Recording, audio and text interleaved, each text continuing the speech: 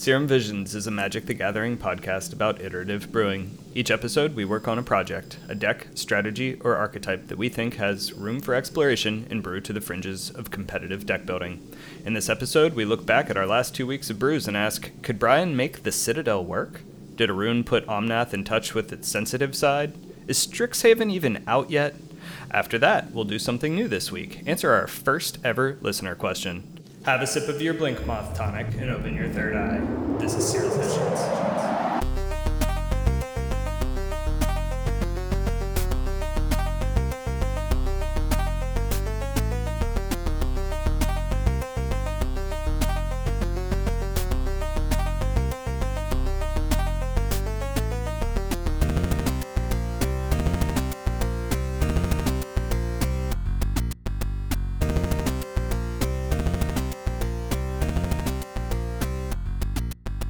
Welcome to episode 17 of the Serum Visions podcast. Coming to you from exile with 3-time counters on me, I am one of your hosts, Brian Madden. Joining me is the author of the Strixhaven Times best-selling Coda, Vociferous Podcasting and How to End It, Zach Ryle. How are you, Zach? Well, vociferous podcasting is a blight upon our people, and you can absolutely learn everything you need to know by heading down to your local Barnes & Noble, or even better, ordering on Amazon.com for $17.99. And I can't give away all the secrets to ending this scourge, but suffice to say, it is the worst plague of our time, notwithstanding anything that's actually going on in the world right now. I haven't left my heavily comfied bunker here. Just did my laundry and did the sheets on your bed. Man, doing the sheets on your bed is just one of those small kindnesses you can do every couple of weeks. It's just glorious. Nice sleep quality. I had some comfy streams yesterday, playing some outrageously new brews, which we'll talk about. I even played some Strixhaven Limited on Arena, and I must apologize to Mark Rosewater and the Magic team because the set may not scratch the itch that I want it to, but Strixhaven really plays in Limited like a Instants and Sorceries Matter set, and that's awesome. Because I've played a lot of Limited formats over time, always a lot of fun. And what I wanted out of this set is I was like, I want to be able to build a deck that has like almost no creatures in it, and like the only way I make creatures is with instant sorceries. And God bless it, that green-blue deck can do that. Even the blue-red deck can do that. So kudos to them. Awesome new set for Limited. So check that out if you're interested in fun. I'm interested in fun. So also joining us is the man teaching Zimone Quandrix Prodigy to do Uro impressions, Arun Singh. How are you, Arun? I'm definitely feeling pretty good. I mean, for the most part, I'm definitely feeling a little Uro blues. Uro is just such a one-of-a-kind card, very unique, and he really helps me beat prowess and beat aggro matchups. And now I don't beat prowess and aggro matchups. I don't actually beat many matchups these days. It's a little unfortunate. I've tried with Zimone. I actually did put her in a list, and Zach also ran the list, and she was okay if she's unanswered, but oftentimes she'll be answered, and other times she just kind of sits there. Definitely a long ways to go with the Uro impressions. I do gotta mention, I definitely relate more. I think my color identity is blue-green, but I relate much more to the Simic Mad Scientist trope than I do to, the Math Whiz. I can definitely see, just like why, they're kind of the one and the same thing. But I prefer, strange biology to math. It's pretty interesting. It's a cool take on blue-green. Most definitely. I do appreciate that the set feels different a little bit than the guilds. I've seen some people say, "Oh, this is like they bent the color pie," things like that. And it's like, nah, not exactly. No, they really didn't. I mean, all of these color combinations have the ability to do what they're doing in this set, and they're encouraging things that you don't normally expect out of those color combinations. So, for example, blue-red is almost always a tempo deck in Limited, and in this Limited format, it's actually a lot closer to a control deck with a bunch of big, powerful payoffs at the end, and the smaller creatures are much more defensive. Or at least there are a subset of them that are defensive, that are great to draft. And by counterpoint, the black-white deck, instead of being a bleeder deck, is like the aggro deck. So it's really cool. You just need to go in and look at these archetypes as what they are instead of what you think they might be or should be, and you can really have a blast doing it. And then also on the flavor side, I love these 2-color combinations getting to have a different flavor than before. The Izzet are cool, but I have a very blue-red streak to myself, but I'm definitely not a scientist. I would have loved to be one, but I just didn't have the tenacity in that way. But I managed to become a performing musician, etc. And turns out that those people are there too. And Magic doesn't normally put a lot of artists and musicians on the cards, and now they had a reason to, because we're at school. And I know these drama kids. They're great. Yeah, That's awesome. On that too, I do want to mention that, like, especially for Lorehold, just like, if you were if your Citadel was red-white, like, you had Boros, like, kind of the butthole stickler, right? Just like Boros is very, I feel like in Ravnica is very one-dimensional. Oh, righteous fury, oh, we're the good guys, we're going to be aggro about it. But like in Lorehold, you're Indiana Jones, you're about discovery, and it's sick, I think Indiana Jones is a big upgrade to stickler. Especially when Indiana Jones is an elephant. Oh, yeah. Double true, yeah. I will say this is the first limited set that has come out since the pandemic started that makes me like extra sad that the LGS isn't open. I used to draft, once or twice a week, sometimes more, and the previous sets that have been released, I've been kind of like, yeah, they would be fun. I like the draft environment. I like the feel at the LGS. My particular LGS is a very heavy on drafting and whatnot. And so there was usually a draft going on every night. And like, I enjoyed it for the people and the environment and everything. This is the first set where I'm a little bit sad that it's not in paper play because I want to actually play the set in a limited environment. Fair. Yeah. I mean, especially with this one, the learn and lesson mechanic are very much, I think, not intended to be played in constructed formats. They just didn't push them, which is fine. I understand why, and I understand that it could have been dangerous, and maybe it wasn't even something that was like realistically possible without breaking it. And that's some of these things are fine. Exert was a similar mechanic. The only card with Exert that's ever been constructed playable is Glorybringer. But all of the other ones. On-crop Crasher. Oh yes, combo master on-crop Crasher. But the point is, through history, there have been more and more of these mechanics that are very much like at a limited power level. But lesson and learn are freaking awesome when you've got Magecraft cards and just other reasons to get paid off, for instance, in sorceries. It's really cool. Sweet. So, yeah. But limited is not the only format that these cards are making their way into. Oh. They're also making their way into the format we're most concerned with, though not exclusively. Vintage. Modern. Oh. Vintage. Are there cards making into Vintage? There are. Yeah. That blue-red card that I thought was kind of bad, I think that one's getting played in Vintage, and I saw a canister going off about it in Modern. It's like, what is it called? Shoot, it's like a Phoenix card.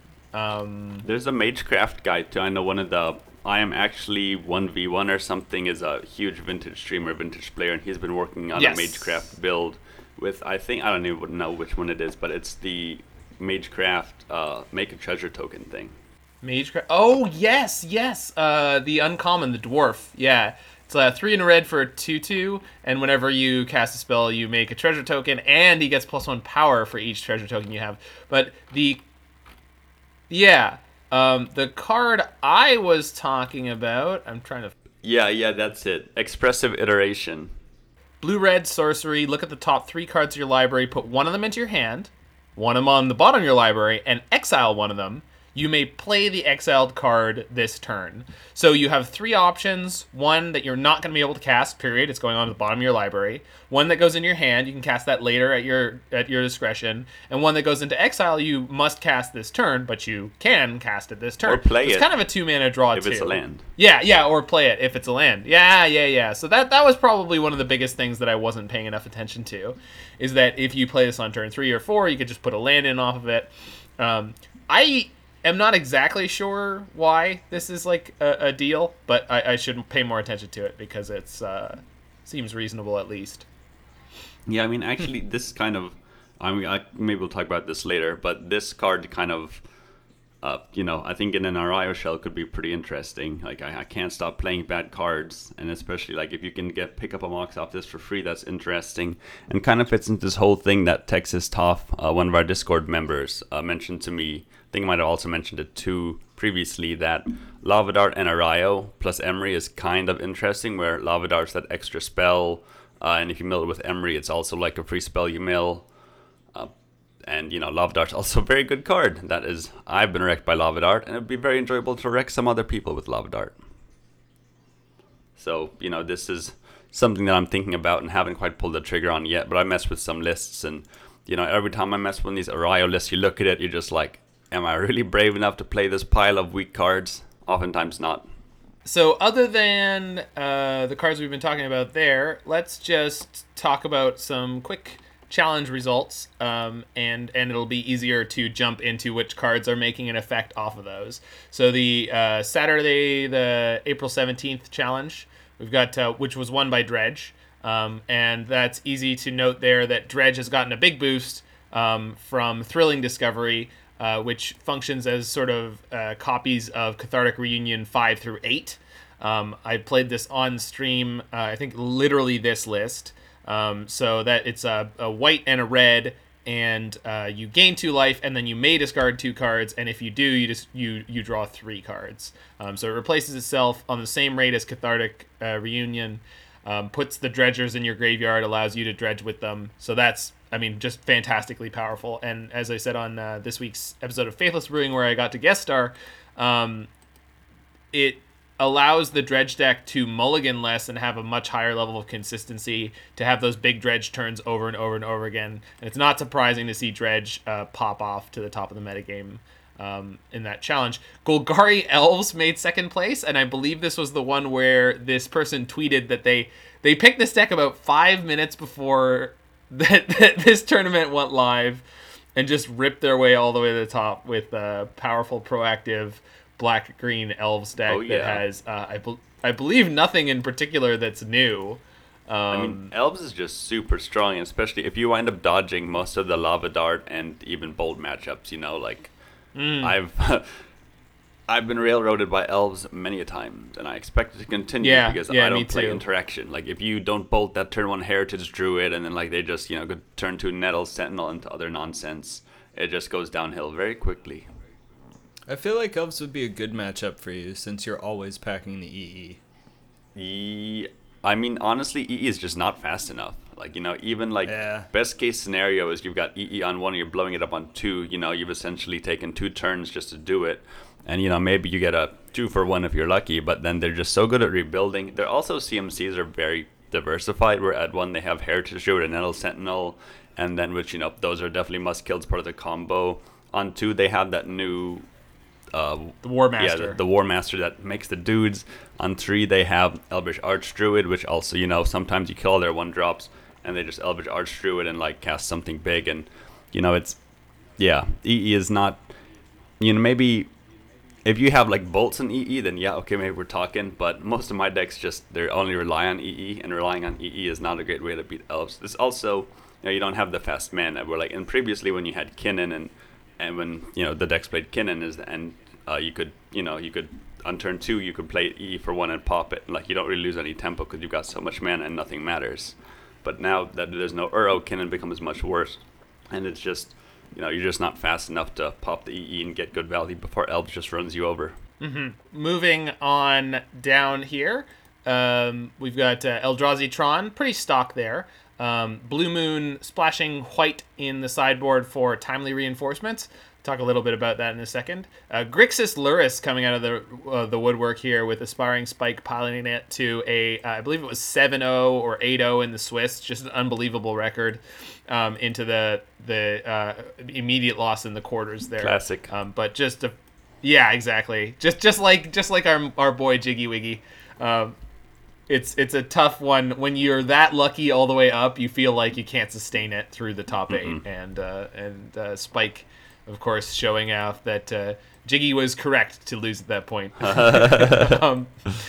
There was a Jund Luris deck in 6th place. They were playing a sideboard Kaya's Guile, so they're kind of splashing into a 4th color. This seems fairly necessary in the world of more heavy dredge being available to players. The new Boros Prowess deck in 7th place with the Lumimancer, clever Lumimancer. So this is 1 white for a 0/1 with Magecraft, +2/+2. So that's whenever you cast or copy an instant or sorcery. This is a build that is not playing a lot of nonsense. It's just very sort of straightforward, playing Lavadarts, playing Swift Spears, playing Soulscar Mages, no Niv Magus Elementals, no Storm spells, nothing crazy of that nature. Luris in the sideboard, so just incredible burst potential and Luris to grind out. And then Classic Burn in 8th place. The most important thing to note of all of the other decks here is it's just like 100% diversity. There's like more blue-red prowess, but then there's like Jeskai Grinding Breach, which I'm sure Jiggy is probably excited about. I saw Canister streaming this week. There was a Hammer Time, there was Esper Control, there was Jund Shadow, there was Niv Mizzet, there was Rock, there was Timu playing Blue Moon with 2 Emrakuls and 2 Through the Breach.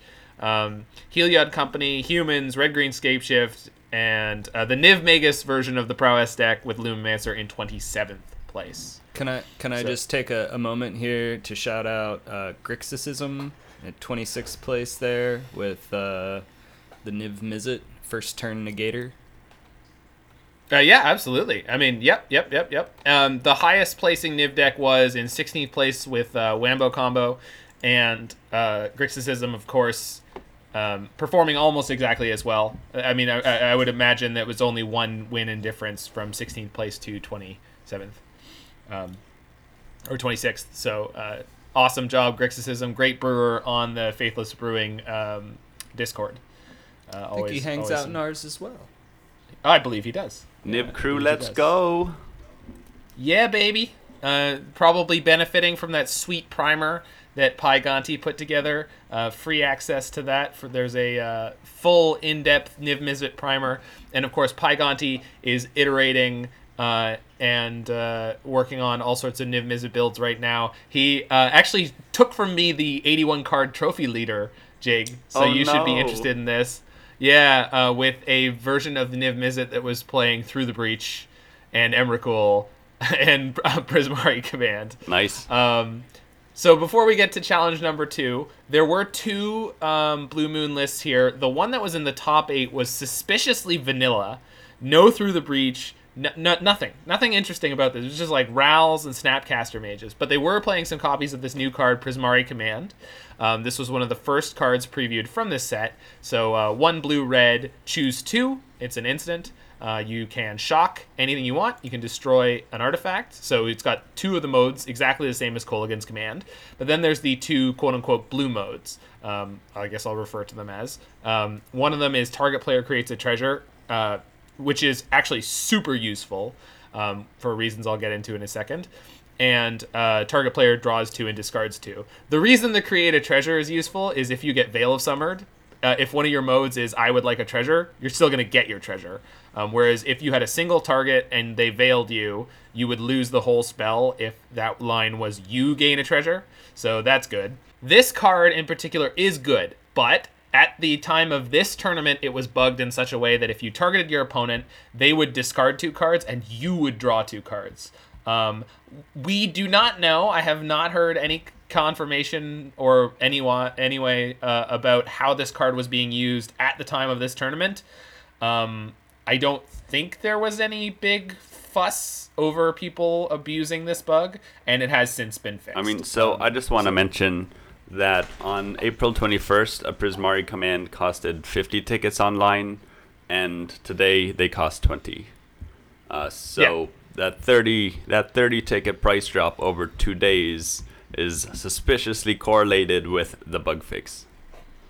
I will just say I think actually I filed for a lot of compensation this last week because there 4 individual times my Prismari opponent. It's only if you deal 2 damage to your opponent and then make yourself draw 2, discard 2. That's how you trigger the glitch. So it's not just like random. It's you have to choose the proper modes.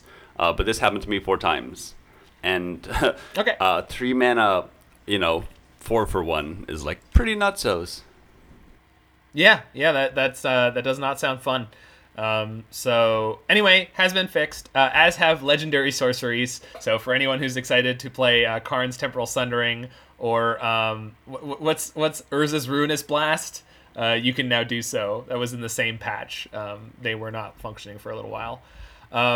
So hopping over to the Sunday challenge, won by Melton. So finally a win for this wonderful player of 5-color BTL Scapeshift decks, playing this new-ish version. I actually did play it on stream at least 2 weeks ago or so. This is 4 Elvish Reclaimers in the main deck with your 4 Flagstones of Trocaire. So the nice thing about this is you kind of squeeze your opponent in requiring them to keep removal for the early game, in addition to having this powerful mid-range and control deck that can pull out kills as soon as it's put 7 lands into play because of Scapeshift, but also has a kind of strong control backbone. And I mean, Elvish Reclaimer is just a beast. Even though Field of the Dead is gone now, in a Valakut able deck, it's very good. Valky is still a reasonable card to have in Modern. Not crazy or over the top or anything like that, but just a good, solid threat, either for 5 mana or even straight up casting it for 7 mana, which you can do in this deck. So kudos to Melton, has been doing work on this deck for like at least a month. Nassif also top 4'd yesterday's Modern Challenge with a list based off of it, and I think he made a couple of his own changes. But this deck seems like it might finally have a good, they might have figured out a good shell for it, and it's probably going to be around for a while because Elvish Reclaimer is kind of a messed up Magic card. Yeah, it's very good, but in a very honest, very sort of reasonable way, especially without Field of the Dead. Field of the Dead made it kind of goofy. Same with Primeval Titan. These decks sort of settling into a place where I think people are comfortable with losing to them. Talking about the middle-sized fish, though, in second place was Black-White Stoneblade. And it feels like this happens every time we have a new metagame. Is this not... Do you guys not remember that it was like week 1 after the Valky Cascade deck was banned? It was like Black-White Stoneblade in second place. And it's like, wait, what? Why? So this also looks a little bit more taxes heavy than a lot of the normal Stoneblade lists that I feel like I see. Like I don't feel like I normally see Thalia. Maybe I'm crazy here. I don't feel like I normally see Aether Vial or Flicker Wisp in some of those lists. This is the... Actually, you're right. This is Black, White, and Taxes. Yeah, this is Black, White, Taxes. Good call. So yeah, it's not playing Thought-Knot Seer, but that's actually a great point. So calling this Black-White Stoneforge is dishonest. I apologize for that. Just oversight on my side. Hey, it's got PVDR in it. Yes, it does. Newcomer, Elite Spellbinder, 3 and a white for a 3/1 flyer. Very important. When it enters the battlefield, you look at a target opponent's hand, you can exile a non-land card from it, and for as long as that card remains exiled, its owner may play it, but at a extra cost of 2 generic mana, which is really good in Modern, it turns out, because that can be the window where you can kill them. If you choose a non-creature spell, your Thalia tax will still apply. So you could be, making their Bring to Light cost 8 mana on the front side.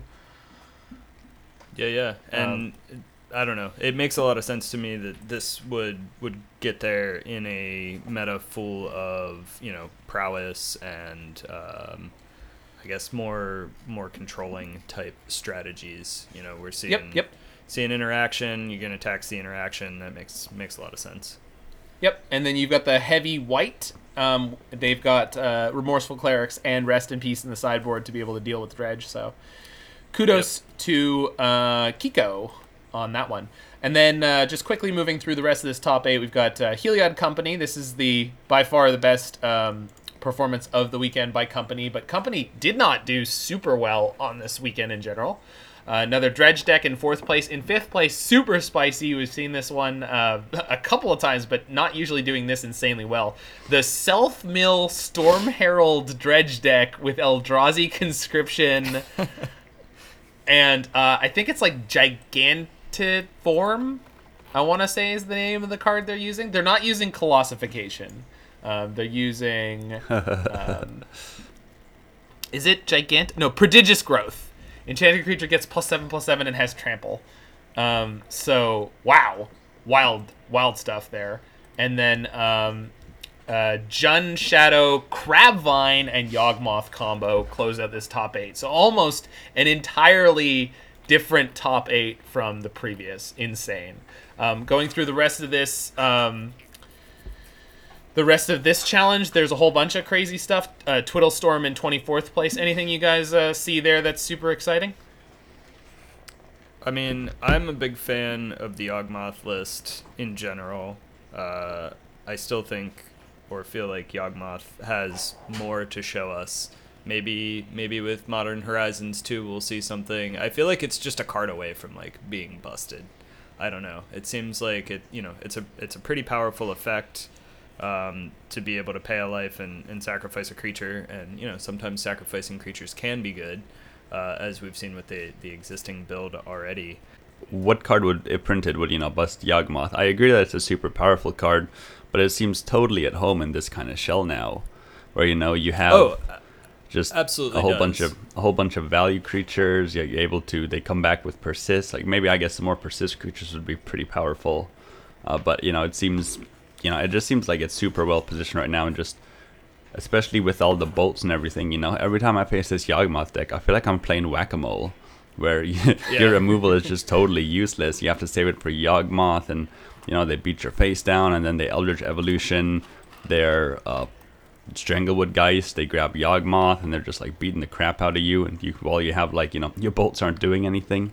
EE doesn't even work well. I totally agree. I don't know. It feels like maybe saying that it's a card away from being broken isn't exactly right. I feel like it's a card away from going from sort of tier 2 to tier 1. Maybe it needs another persist creature, or I don't know.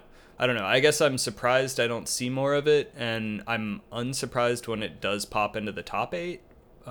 That's well put. I think that's a really good statement. That is probably one card away from being tier 1. I think it just needs the right metagame. They just need the right set of matchups, because there's just a bunch of decks that are just totally hopeless against it.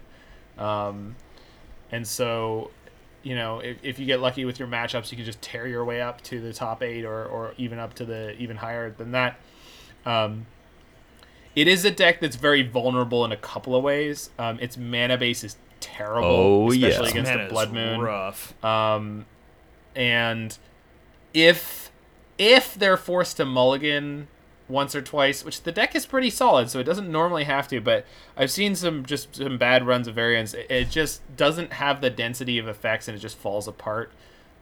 It's kind of like Tron, where it has like a lot of redundancy on what it wants, but it just needs a certain density of stuff, and it doesn't have the ability like Tron or Titan to like really make a 5-card hand work a lot of the time.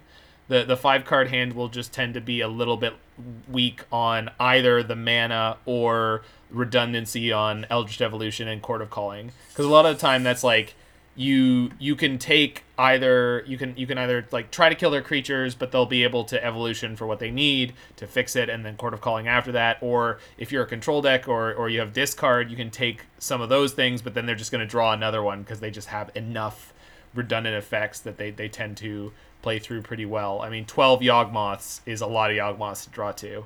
And as soon as they get one into play, they draw like 5 cards immediately, and you're like, kill your Yawgmoth. They're like, that's fine, I got more. Yeah, it's pretty interesting, because it's like one of those toolbox creature decks, but it has pretty good matchups against the aggro decks, which I think it's kind of the inverse, where normally like if you have a creature toolbox deck, you're pretty vulnerable to removal and like the aggressive starts, etc. But having all those redundant things, like even if you multi-5, just like if you keep a hand with like 3 persist or 2 persist creatures and 3 lands, if you're facing an aggro deck, like you're pretty happy to see turn 1 Goblin Guide. You're just gonna chump it until you draw what you need. Yeah, well, and I think that the other side is, if you talk to a lot of Yawgmoth players, you'll hear that it isn't. They say that it isn't a creature toolbox deck primarily, right? Like a lot of people say that it is actually an aggro deck at its heart that just happens to have this combo sort of toolboxy angle. And I've played it a little bit. I actually have it in paper here on my desk. This is what I've been putting together because I thought it was more toolbox oriented. And so I was talking to some people who were like, yeah. Think of it as an aggro deck first. You want to be beaten down with your young wolves and your strangleroot geists. So yeah, I think we're in a good spot for aggro decks in general right now. Obviously, we're seeing a lot of prowess and whatnot, and so leaning a little bit hard towards being proactive and aggressive seems like the right place to be right now. Yeah, I think a really good comparison for what this deck isn't is the if you look at something like the Naya Kiki Chord deck or even the 4-color Omnath Kiki Chord decks, those have a combo that just ends the game on the spot every time if your opponent can't interact with it. And the Yawgmoth deck, if their life total is low enough, they actually can't do that. Because of the way it interacts. Yawgmoth requires you to pay life on every cycle of your combo, and so you need 2 Undying creatures, and one of them has to be Geralf's Messenger. If both are Geralf's Messengers, it's a lot more lenient on your own life total as the Yawgmoth player, but if you don't, then you're sinking a reasonable amount of life into each sort of cycle of it. But what it does have, as Brian's pointing out, is the mid-range sort of mid-aggressive strategy of just playing Young Wolf, Strangleroot Geist, and beating down with them with backup, sort of life gain or life drain, and the fact that your opponent's removal sucks for them to play. It's just like a huge tempo loss. Is really good. Anytime you're playing a control deck, Esper or anything like that, it's really difficult to keep up interaction for them going for their Yawgmoth, which is going to crush you with cards, and also just not dying to the random little dudes beating you down. So it's definitely an experience versus the Kiki Chord deck, which has a lot more one of tutor targets because they're playing 80 cards. They have more room to do that. But also they can play a lot more or a lot less aggressive overall because their combo is just going to kill you in one shot, and they have the ability to set it up a little bit differently. Anywho, there is a 5-0 deck dump, which is a little down in pure numbers. We've got 55 decks in it. However, I would say there's some just absolutely bonkers stuff popping up. And while we could talk through a lot of the different stuff that's in here, a lot of it is decks that people saw in the challenge, and then they're repeating some 5-0s with them. But 2 decks most of note. One is playing the boy himself, Cody, the Vociferous Codex. Oh, yeah.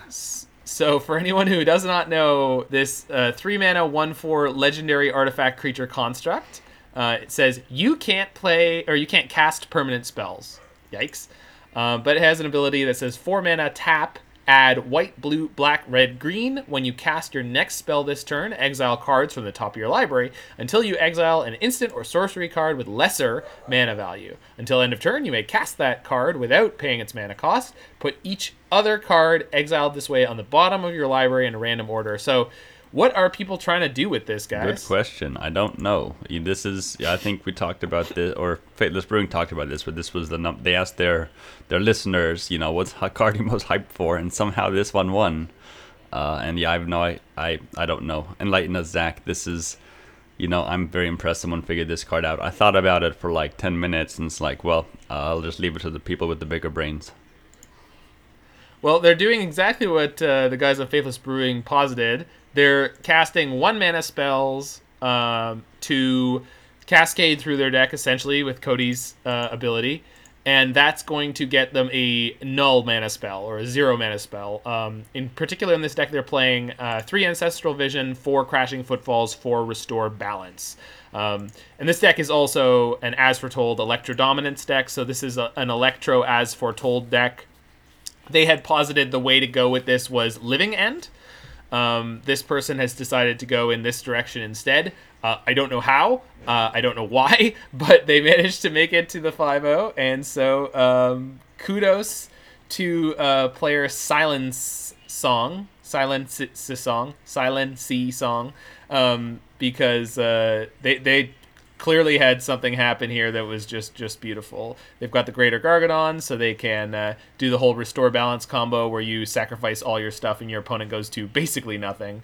And they've got rhinos popping off all over the place. So Living End is another potential way to use Cody. I haven't seen someone do that yet, but I'm sure it will pop up. Whether or not they make the 5-0, that's going to be the more interesting question. There is a 4-color or whatever we refer to the Living End deck in this 5-0, but no new cards I don't think have appeared in that. But the deck that I'm a little more excited about, did either of you catch me streaming this sucker last night? Because if you didn't, my good God, Pygonti has taken out this deck and tried tweaking it in different directions. I'm just over the moon about how cool it is, how successful it seemed to be so far. So this is from Twitch streamer Freak You Nasty. That's the letter U. This is Velomachus. What did I call Polywarp? Yeah. My man, the Elder Dragon, coming back strong. When so 7 mana, 5 red white for a 5/5 legendary creature, Elder Dragon. Let's go. Flying, Vigilant, Haste. Great keywords. When Velomachus Lorehold attacks, look at the top 7 cards of your library. You know, I think Winota is 6, so this is 7. You may cast an instant or sorcery spell with mana value less than or equal to Velomachus Lorehold's power from among them without paying its mana cost. Put the rest on the bottom of your library in a random order. And you know what goes better than free casting free spells? Then Time Walks. Yeah, so, I mean, when you first read Velomachus, you're thinking like, oh, I want to cast some big badass spells. But then you need them to be converted mana cost equal to or less than the power, which is 5. So no, Magma Opus, no, Turn Timber Symbiosis, none of that nonsense. And so Freak You Nasty figured out that, what's insane with this? Time Warp is exactly 5. And Savor the Moment is a 3-mana sorcery for 1 blue that is take an extra turn after this one. You skip the untap of that turn. But it turns out that Velomachus not only has haste, but also has vigilance. So if you hit a Savor the Moment, your creature's not tapped. So you get another turn. And while your lands won't untap, your dragon doesn't need to untap. It is untapped. He's ready to go. And possibly cascade into another extra turn. And that other extra turn is going to get you to a point where now you've done 10, 15, maybe all 20 damage of your opponent's life total. And so the question is, what are we going to do to get this into play at a reasonable pace?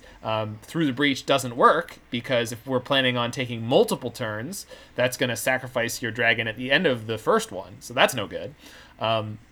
But instead, we've got Indomitable Creativity. So it's X red, destroy X target artifacts and or creatures. And then the player who owned those is going to go through their deck until they find a artifact or creature and put it directly onto the battlefield. This has been used as extra copies of Transmogrify in certain lists. The reason we're not using Transmogrify in this list is because in addition to being able to use dwarves off of Dwarven Mine, this is a Dwarven Mine all mountain mana base, you've got the new Prismari command, which in addition to being able to dig you to the combo pieces you want, generates a treasure token that you can use Indomitable Creativity on, or you can use the treasure token to catapult your mana. So, holy synergy. And then because of all the turn spells already in here, there's 4 Ren and 6, so you've got the classic sort of taking turns shell as a backup plan. I wonder, like Indomitable Creativity's been popping up a fair amount. Even, there were Titan Shift decks that were playing it with the all-mountain mana base. So you could like turn 3 or turn 4 Indomitable Creativity, put out your prime time, grab a bunch of things. Did anybody predict it being, like such a good card, like so powerful? I mean, it's been around for a while. I guess it was really Dwarven Mine that set it over the top. Thanks, Throne of Eldraine. If we look at the whole history of Indomitable Creativity prices, which I usually like to use as a sort of it's a good metric for how good this card seems overall. About 3 weeks after Theros Beyond Death, the card spiked from 0.7 dollars for paper to $3, so that's a huge gain. MTGO is a little more volatile, but in the same area, it spiked from 0.1 tickets to 1.1 ticket. So it never got to a hugely high level, although this is a rare in a standard set that was being drafted on Magic Online. Kaladesh is pre-Arena being released, so people were still playing plenty of Limited, so there are lots of copies that were opened. But still, like, going up 10 times in value for that period, not surprising. Since then, it's had a bunch of ups and downs, as a lot of Magic Online cards have. So it's kind of like Transmogrify in that it's like the best in class if this kind of thing is worth doing. Frequently it's not, but putting an Emrakul into play on turn 4 or even turn 3 is so good it can't always be wrong. So there's also Wrenn and Sixes in this deck, which gives it the backup plan of just the sort of taking turn strategy where you get your Wrenn and Six emblem, you retrace Time Warp over and over and over again, and win the game that way. It has Growth Spirals in it, so on turn 2, you can put a 3rd land into play. Turn 4, you get your Dwarf off your 4th land, and bang, you cast your Indomitable Creativity, get your Dragon and go, which I did last night against a Jund player. They had a poor little Tarmogoyf in play, and my Dragon came in and just killed their Planeswalker, who was standing behind them, and the little 1/2 Tarmogoyf had nothing to say about it. And there's a couple of Teferi Time Ravelers in here. So if you want to see the gameplay, and if you want an in-depth talk with myself, and Freak was in the chat last night at the end of the stream about maybe other directions you could take this deck, maybe massages, maybe tweaks you would want to make to this deck list, go there, because there were a lot of ideas flying around. And I think a lot of ideas people have are great. That's awesome. But there's a lot of roadblocks between those ideas and where this deck is. Say if you wanted to play Scapeshift in this deck, you're already on all mountains. It seems like a no-brainer, right? But there's actually a lot of things between there and here that make that not the same level of idea as you might think it is. There'd be a lot more structural change that you need to do. But this list is rock solid, and I would not be surprised to see it doing very well in a preliminary this week or even next week. What was your record, Zach? I 4-1, nice. And it was not hard. And the one match I lost was to E-Tron Master Tunneling Cat. So she just demolished me in 2 games. She had good hands, but also, she's one of the best players out there. She knew exactly what I was doing already from the beginning of game 1 almost. So she had her removal ready for Velomachus, playing main deck Dismember as the E-Tron players are, and knew that I was going to be going for this 5/5 dragon. So just had the interaction up, even though I put 2 dwarves into play, so I Indomitable Creativities both my dwarves. So if the piece of removal she had was Warping Whale instead, or Spatial Contortion, I would have been okay, but it was a Dismember, so my dragon went down. They always have it. Yeah, exactly. Not gonna lie, this is the first list I've seen in the past couple of weeks that I'm like, okay, I know what I'm doing tonight. Nice. Yeah. This is exciting. Yeah. This got the creative juices and the energy flowing again. I'd been feeling a little stagnant. And it's got a Wrenn and Six. I'm feeling just absolutely stoked about this deck. And just generally speaking, I would like to take an aside to say Prismari Command. I detailed what that card does before. This card is way better than I thought it was for a whole bunch of different decks, but I think specifically Jiggy can maybe espouse his love for it. I certainly can. So one of the things people were saying was, this is just going to be cool against Command a lot of the time. You've got the Shock mode, you've got the Shatter mode, whatever. And those other modes, it's great that Blue-Red has access to that effect in a way that they can main deck it now, but that's nothing exciting. And I think that was... I may have, been along that same line, but that's just not true. Because 1, creating this treasure token is a big deal. Getting an extra mana is huge. And 2, the draw 2, discard 2 is also very good. And the flexibility between those 4 modes is fantastic. So I played a bunch of blue red through the breach with Emrakul this week, sort of playing a blue moon shell with the 2-card combo finish with 4 copies of this card, and I have used almost every combination of modes frequently. With the biggest, most obvious thing is that at the end of turn 3, you can cast it to rummage and create a treasure token. And if you find your 2-card combo, that treasure token is going to mean that you can hit them with an Emrakul on turn 4, which in Modern is sometimes very important. To be able to do, your deck's thing 1 turn earlier is a big deal. So I've been having a lot of fun with that deck. Whether or not it's the best version of itself, I don't know, but it certainly gave it a bump up in power and interaction that I really enjoy. This is one of the very few cards from this set that I pre-ordered. Nice. Yeah. It's like, even if it was just an Izzet Culligan's Command, Culligan's Command is so good.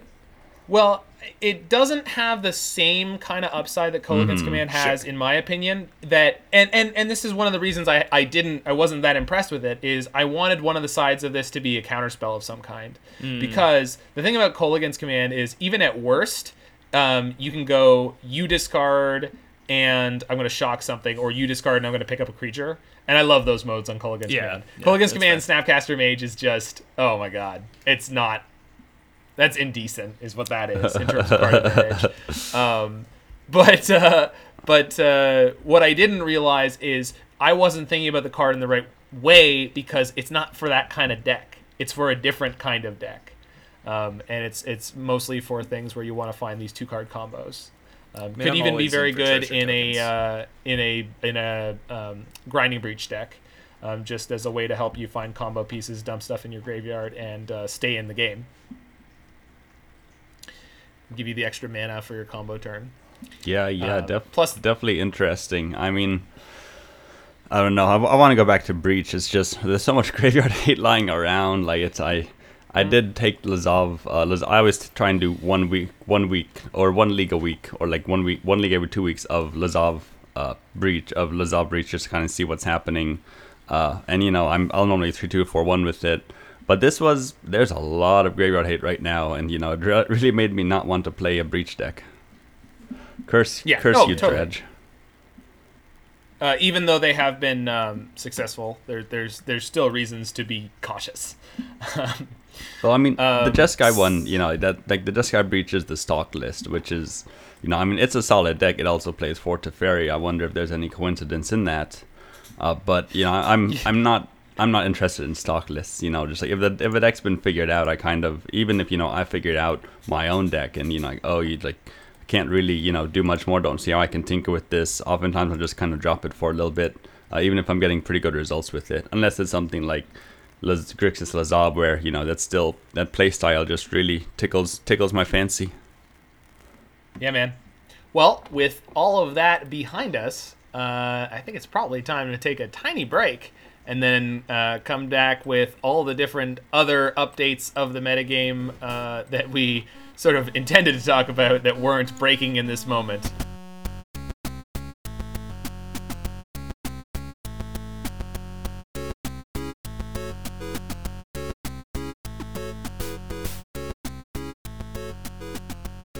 All right, welcome back. So we have some updates from our last 2 weeks of brewing.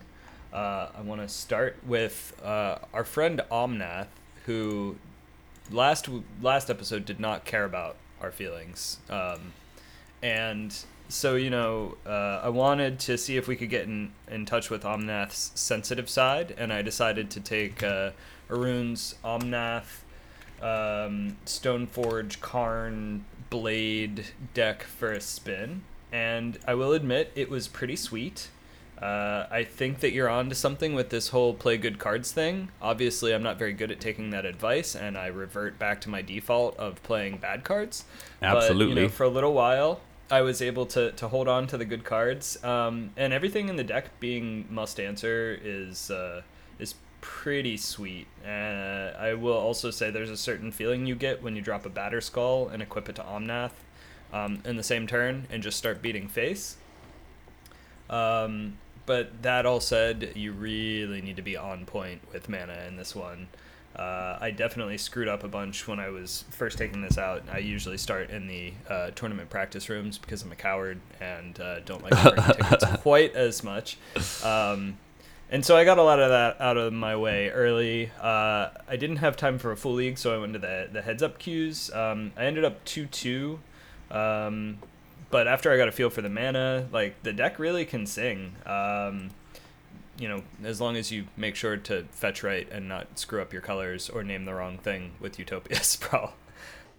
Oh, you gotta be a little greedy. I'm just gonna briefly go over the deck real quick. So you get Giganta as a companion. In the one slot, you have 4 birds, or you have 1 bird, 4 noble, 4 sprawl. We really want to ramp out.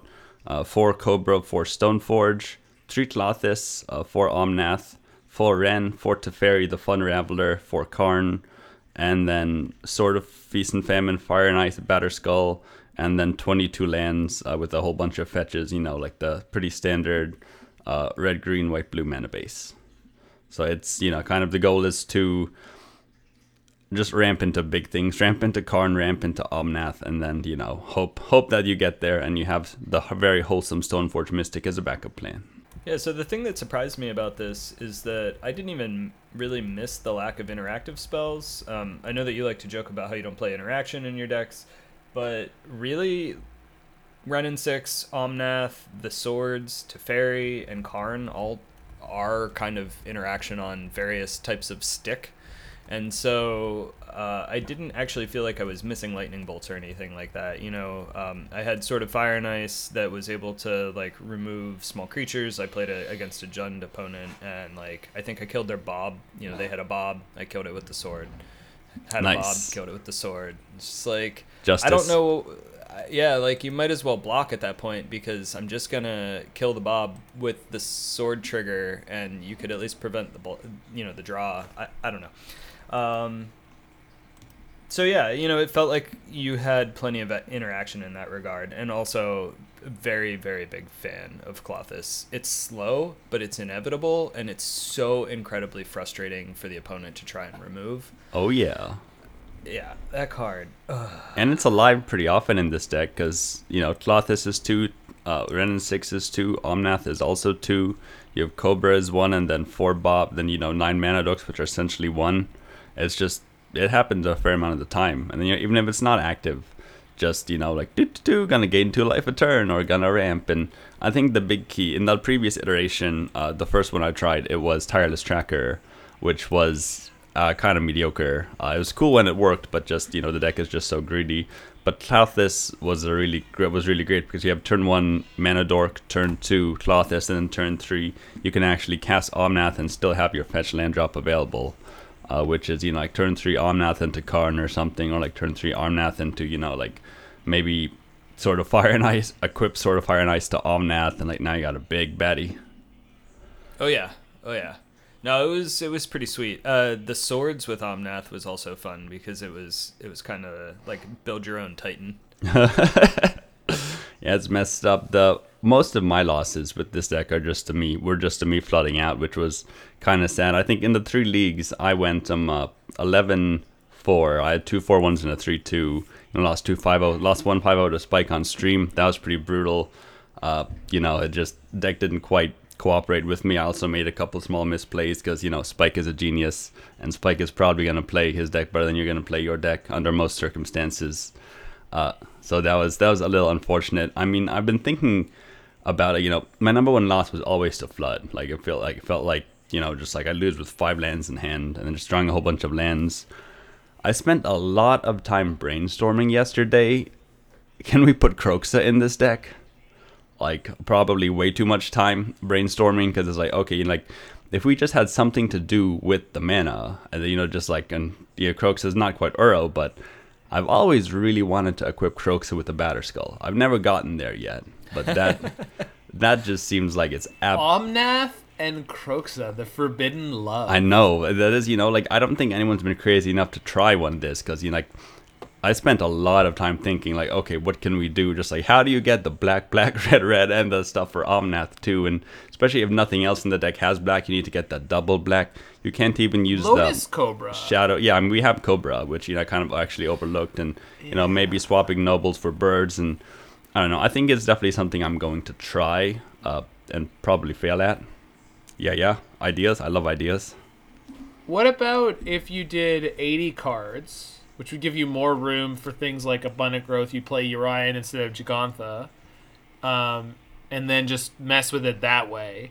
I mean, additionally, one of the super crazy powerful things that Davius Minimus's decks have been doing is Eldritch Evolution on a 2-drop on turn 3, and you turn it into an Omnath.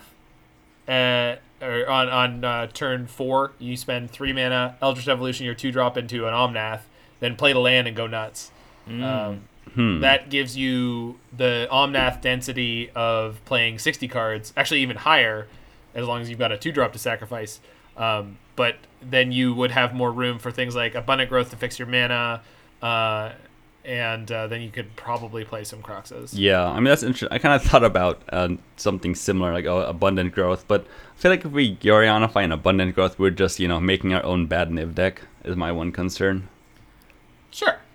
I love Klothys, but what if you move Klothys to the sideboard or just out of the main deck and replace that with 3 Dryad of the Elysian Grove, and now you have perfect mana all day, forever, extra land drops for Omnath, and you know what? You might as well just jam 4 Valakut in because you're now a Scapeshift deck too. You don't need to play Scapeshift, but you're still going to win with Valakut because you have Dryad. I actually love that idea. Like when I was brainstorming yesterday, it's like, okay, how can we actually do this? Like, like first thing that came to my mind, of course, is the artifact that we love but we never cast, the 7 mana, 5 mana rock that makes all your mana doesn't matter. Ooh, the Orrery. Yeah, what is that card called? Oh yeah, Chromatic Orrery. Yeah, Chromatic Orrery. But I mean, if you've got 7 mana, you're probably winning already. Although it does draw cards for permanence. Like the other thing I really wanted to mess with is I still want to explore an Omnath plus Fall of the Tran shell, where like you Omnath into Fall of the Tran, blow up everybody's lands. Next turn you get 2 back, then you get the landfall trigger, and you just go nuts while your opponent's stuck on things. Ooh. And the reason why I really like this concept is that destroying lands works against literally every deck. Like if you Armageddon your opponent, you can beat aggro, you can beat combo, you can beat control, you can beat combo aggro, you can beat aggro combo control, you can beat anything. Everybody needs lands. Everybody needs lands. As someone who's recently registered the cards Boom, Bust, and Obliterate, I can confirm that people need their lands. So what about Manaless Dredge?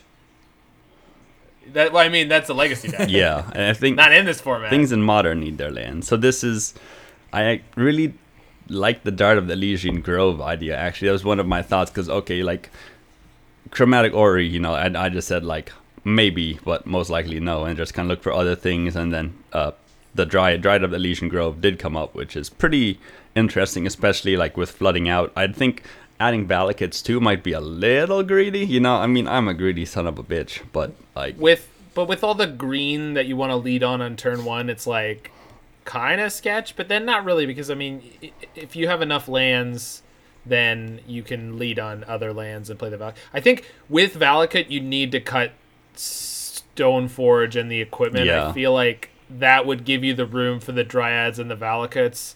I was joking about the Valakuts just because well. I see people play. Like, I have lost to what appeared to be a mono green list that was just running Valakut, and with the Dryad. Yeah, it just like it takes any sort of thinking out of the Valakut plan, and so that was mostly a joke, but also kind of serious because why not? Play a mono green list and then just play your Dryads and play 5 color cards anyway. Why not? Well, that was the idea someone had with the Velomachus deck, is they were like, well, you're on this Dwarven Mine all mountain mana base anyway. Like, why don't we get some Valakuts and Scapeshift in here? And there were just actually a lot of issues with trying to do that. I mean, you're increasing the number of tap lands in deck now that's a different deck than this one, but Valakut itself is not a mountain. unless there's a Dryad in play. So I mean, there's just it gets a lot more complicated than it seems like. If you want to make it good. That was not a slam. I was the joke was mostly about how easy Dryad makes things. That's all. Yeah. Gotcha. Yeah, I'm actually getting kind of sold on the Dryad idea in this deck. You know, something popped into my mind. It does fix your mana, like the extra land drops will be pretty nice, especially when you're flooding out. You know, like one of the reasons why Uro used to be so good in this deck is like Uro plus Ren and 6 is just such a good engine where like it converts your card advantage into tempo, into life gain, into like everything, which was insano. We don't have that anymore. But you know, especially like turn 1 Dork, turn 2 Dryad, you've got a 2/4 to block, you get an extra land drop, and next turn if you have an extra land drop again, you know, like Dryads ramp you twice, so now I think actually if you go turn 2 Dryad land drop, you can actually turn 3, just like Clothis, you can Omnath and then get a land drop, and you can actually hit your third. That's another thing too, is that it's almost impossible to trigger Omnath's third ability, which is, you know, not like necessarily the most important, but if you can find a way to consistently trigger that, you are doming your opponent for a turn and killing all their walkers on sight, which is that's relevant. Yeah, I mean, I'm sure there's lots of different things that you could take with this. You could play some Ramanap excavators, the Chalice of the Void with legs. At that point, if you're looking to get not really, Chalice. Crucible. Yeah, there you Crucible of Worlds. Crucible of Worlds, not Chalice of the Void. With legs. Can you imagine the Chalice of the Void with legs creature? That's gonna be sick. It's coming. Kind of Sanctum Prelate, except Sanctum Prelate is way better. No, I'm talking Chalice of the Void with legs. It'll be like XXX. It's an XX creature, and it's Chalice of the Void. Wanderer of the Void? Who knows? Maybe it'll just be XX, because the fact that it's a creature makes it a lot more vulnerable. Anyway, regardless of crazy speculations for Modern Horizon 7, this deck felt incredibly powerful. I mean, this is... I think pushing for interaction in the form of something that's just like Lightning Bolt or Path or something like that is not the right thing to do with this deck. So I think Dryad and like Kroxa, let's go. That's what I'm gonna do. Yeah, I mean, Kroxa is the crazy idea that I would be interested in trying. I was unimpressed with Karn in this deck, but maybe I just had a mediocre league for it. Yeah, I actually do agree that like Karn in my matches too, Karn has not been like the scariest thing. I'm still trying to figure out why Karn is not the scariest thing. Like why. Like, is it just Karn? I guess his static hasn't been super relevant, but also, you know, even getting it down and like, ideally, in an ideal world, you want a Karn -2 for coding and cast the coding that turn, and then you get, turn off one land or permanent during your opponent's next turn, and then you get to start stone raining them. But it's so hard to have the 6 mana. You can maybe cast it, and then you minus it, you get the coding. It's very important if you want to like get the most out of Karn that you have to grab the coding the turn that Karn comes down, and then the very next turn you can start stone raining. But you know, you -2 and 3 loyalty Karn. That's a scary place. You know, everyone always has the bolt. At least my opponents do. Versus the Kinnan Urza decks of yore, this deck doesn't make quite as insane amounts of mana. And on your Omnath turn, playing a Karn off the Omnath is about as good as playing Karn without the Omnath, and that you just don't have that much mana to play around with after you've resolved the Karn. So it's fine, but I was just finding it to be one of the less exciting aspects. Yeah, so. I wonder, maybe Dryad of the Legion Grove will give that extra mana, because especially if you have that extra land drop, like you turn 2 Dryad, turn 3 Omnath into Karn, with the extra land drop from Dryad, that is 6 instead of 5, because the issue is that you go Omnath fetch, that's 1 mana from the land plus 4 from the Omnath, which is only 5, which is not the 6 you need to grab the coding. Also, the thing is, having 2 mana left over after Karn gives you the supreme flexibility, in that you can cast Tormod's Crypt, or Grafdigger's Cage, or Sorcerer's Spyglass, or the go-to card, Liquid Metal Coating, or Damning Sphere. Yeah, Damning Sphere is another good one. And that makes Karn a lot more exciting, is when you can get all of those cards or just the coding. Anyway, so yeah, things to tinker with there. Yeah, I like this idea. And, you know, maybe I would love to be the one to break, to, you know, put the 2 Forbidden Loves of Omnath and Kroxa together. That would be very fun. Yeah. That seems exciting. And Lotus Cobra is certainly, I think, an integral part of that because Omnath doesn't produce any black for you, so you need the Cobra. But the Cobra makes it super easy because you have a fetch land that's double black. You don't even need to fetch a single black to get your Kroxa going. So interesting to say the least.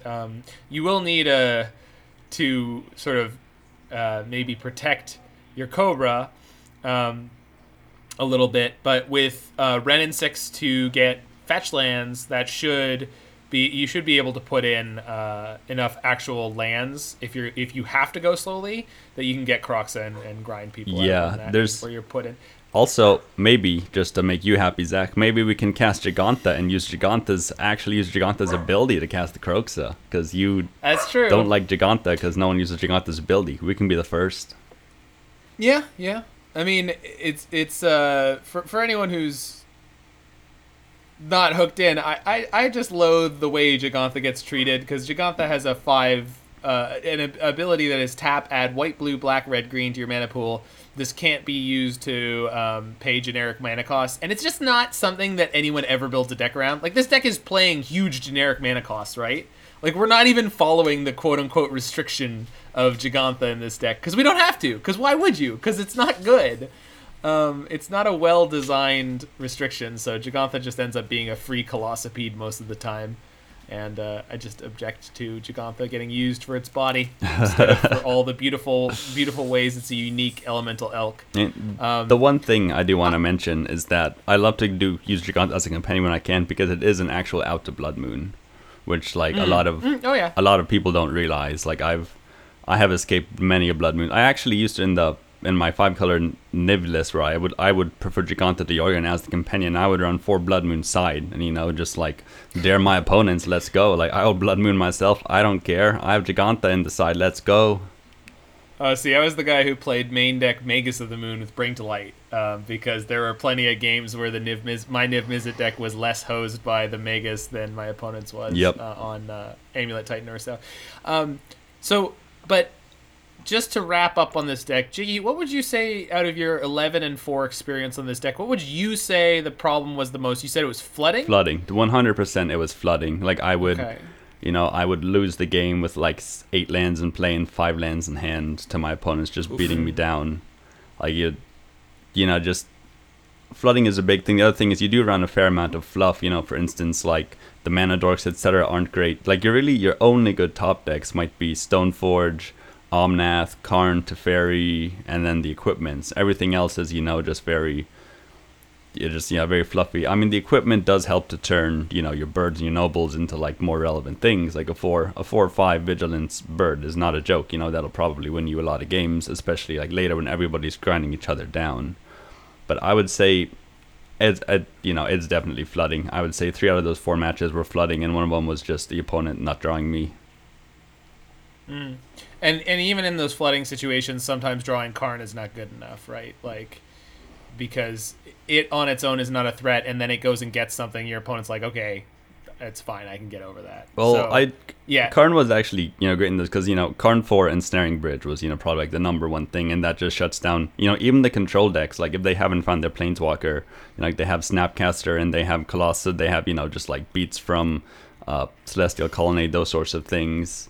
Like, Bridge was great with Klothys. Nothing feels better than having Klothys in a bridge and just sitting there being like, poke. Yeah, I agree. Poke. That was one of the good things about this deck. So, running out of steam, that's the general thing. So if anyone's looking to play that deck, iterate on that deck, improve that deck, just look for ways that this deck can keep momentum going. Kroxa. Kroxa could be one for grinding. Maybe some of the Horizon lands with Ren and 6 so that your mana base can draw you cards. That'd be especially good with Dry to the Elysian Grove, freeing up an extra land drop per turn so that you're not locking your amount of mana in play, so that you can keep triggering your Omnath while digging deeper. So all right. I like those ideas. I think I'll probably gonna start with Kroxa and Dry it, and maybe try and fit one or two of the Horizon lands in. Yeah, those are really good suggestions. I'm excited maybe this will be my dream Teferi Kroxa Omnath deck. I'm in to give it another go. Let's do this. It looks like next up we have some talk about BBC, the big black Citadel. Who the hell did this? Well, I just want to say, I see 2 Mox Tantalites, so I don't think it was you, Zach. It certainly was not me. I cannot claim this was mine. No. No one would believe that. Well, sometimes you shouldn't do things, and you do, and they're bad idea. Actually, okay, so after playing Esper Mentor, as I said last episode, I was really enjoying some of the interactions with Citadel, and casting the casting costless cards off the top like Lotus Bloom. I was also enjoying bringing Lotus Blooms back from the graveyard with Dance of the Manse. But I wanted to kind of focus in on one or the other of those interactions, and I decided to try Citadel out because it wasn't something I had really played with a whole lot in the past, and it was similar enough to some of the Mystic Forge decks that we had run, about a month ago, that I wanted to see if any of those lessons sort of translated. There's some pretty significant differences here in that Citadel uses life to cast off of the top, and so you're not really locked into a specific color. The silver Gacklists, as we were calling them, were very light splash into a color and running Tron lands because we really needed that abundance of mana to go off. Well, you don't really need the abundance of mana here. Instead, you need an abundance of life, or you need a bunch of free or zero cost spells to cast. Anyway, decided that I was going to go into the Citadel and that I was going to stick with the Lotus Bloom plan. Lotus Bloom is basically only good in your hand when you draw it in your opener. After turn 1, it falls off super fast, and even that is kind of generous against a fast aggro deck, especially something like Prowess these days. Suspending a Bloom on turn 1 is kind of a crapshoot. You may not be alive to see it come off suspend, or if you are, you're probably so low on life that the Citadel you cast with it is just going to kill you. So with that in mind, there were 2 ways that I decided to go with this. The first was red, so that I could play Trash for Treasure, or blue for Reshape. So I decided to give the red list a try first. I went into Jund colors. I wanted green for a few things. The first was Weather the Storm. I figured that would be a pretty good thing to be casting as I was churning through my deck. It was going to gain me some life, which in this deck is, essentially the same as gaining mana or going up on mana. The other thing I wanted was Gilded Goose. I was hoping that the food tokens would be able to maybe stave off the life loss long enough that I could finish churning through my deck. It was also an extra ramp spell. In red, I was running Cathartic Reunion and Goblin Engineer. The idea there is that I can bin the Citadel and then Trash for Treasure it on turn 3. And then to round out the rest of the deck, I had 4 Lotus Bloom, 2 Mox Tantalite, 4 Crashing Footfalls, 4 Chromatic Star, an Elixir of Immortality, 2 Wand of Vertebrae, which are Mill Rocks, 2 Sahili. Wand of Vertebrae, nice. Yeah, so the Wand of Vertebrae was something that I had pulled from the Silver Gack lists. In the very early iterations of those, Breast Player had been running 8 Mill Rocks as a way to get lands off the top of the deck, and so this was basically tech from that. I figured something that I could activate without spending mana was going to be a little bit better than like the Chromatic Spheres and Stars. It's pretty easy to turn 3, get the Citadel out, and then not have any mana up, and so not being able to activate a Chromatic Star or a Chromatic Sphere can really stop you dead in your tracks there. Crashing Footfalls I thought was a nice card to cast off of the top with Citadel, but it was otherwise terrible. I never wanted to suspend it. I ended up pitching it to Cathartic pretty often, which I guess is an okay thing to do with it, but anytime there's a card in your deck that's best play is to be discarded, it's probably just not worth playing. Being able to produce 2 tokens was nice, though, because it means that you're, two permanents closer to activating the Citadel and dealing 10 damage. But overall, this version just didn't quite get there. With all of the fast aggro, and I include things like Dredge in this, my life total was often low enough, even by turn 3, that I just couldn't quite get there unless I hit one of the Weather the Storms in the very early turns. That said, the times that I did manage to get a Weather the Storm out and like go up to 50 or 60 life, it was game over. I just had it locked in at that point. Yep. The biggest thing I think I would draw from this particular list is that the Goblin Engineer Cathartic Reunion package with Trash for Treasure was actually pretty solid. I found that I was not consistently getting a turn 3 necessarily, but usually by turn 4 I had a Citadel online, which was pretty nice. So then one question I have, so is... You mentioned turn 4 Citadel was often not good enough for you? Like, it was good, but not quite there? It was fine against something like a more controlling list. Like, if somebody else was playing a mid-range or a more controlling type list, it was fine. Obviously, against like a straight control deck, Trash for Treasure on 3 is pretty high liability, especially if you only have one artifact out. You sacrifice your artifact and then you get nothing. That's usually a good game. But like against something like a Stoneblade or just like a mid-rangey type deck, it was totally fine.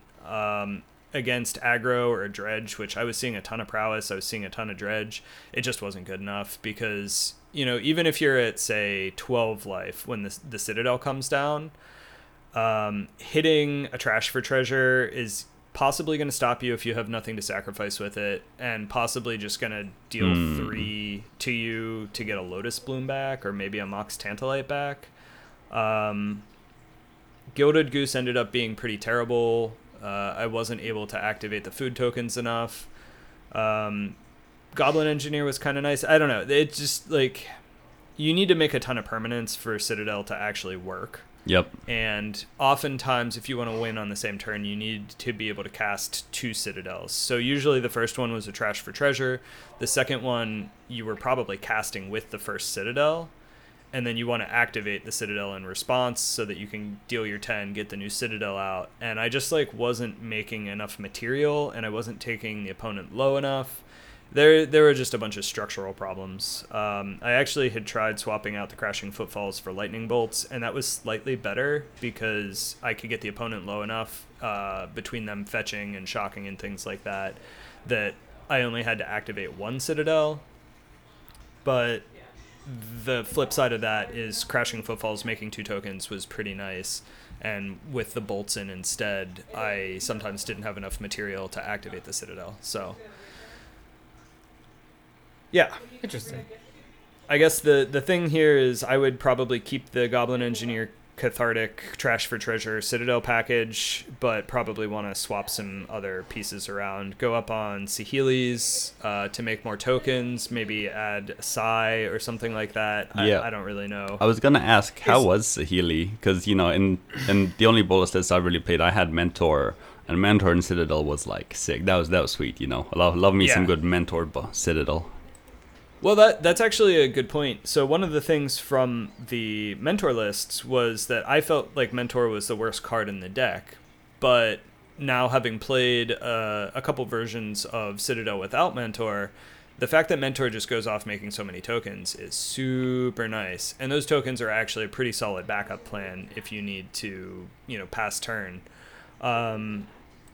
Saheeli is good. Saheeli is very good, especially because you can do things like copy the Citadel, activate the first Citadel in response to the... oh, no, I guess you can't do that, can you? State-based actions are a pain. Oh, you activate first. No, you can't do that because you're sorcery speed. Well...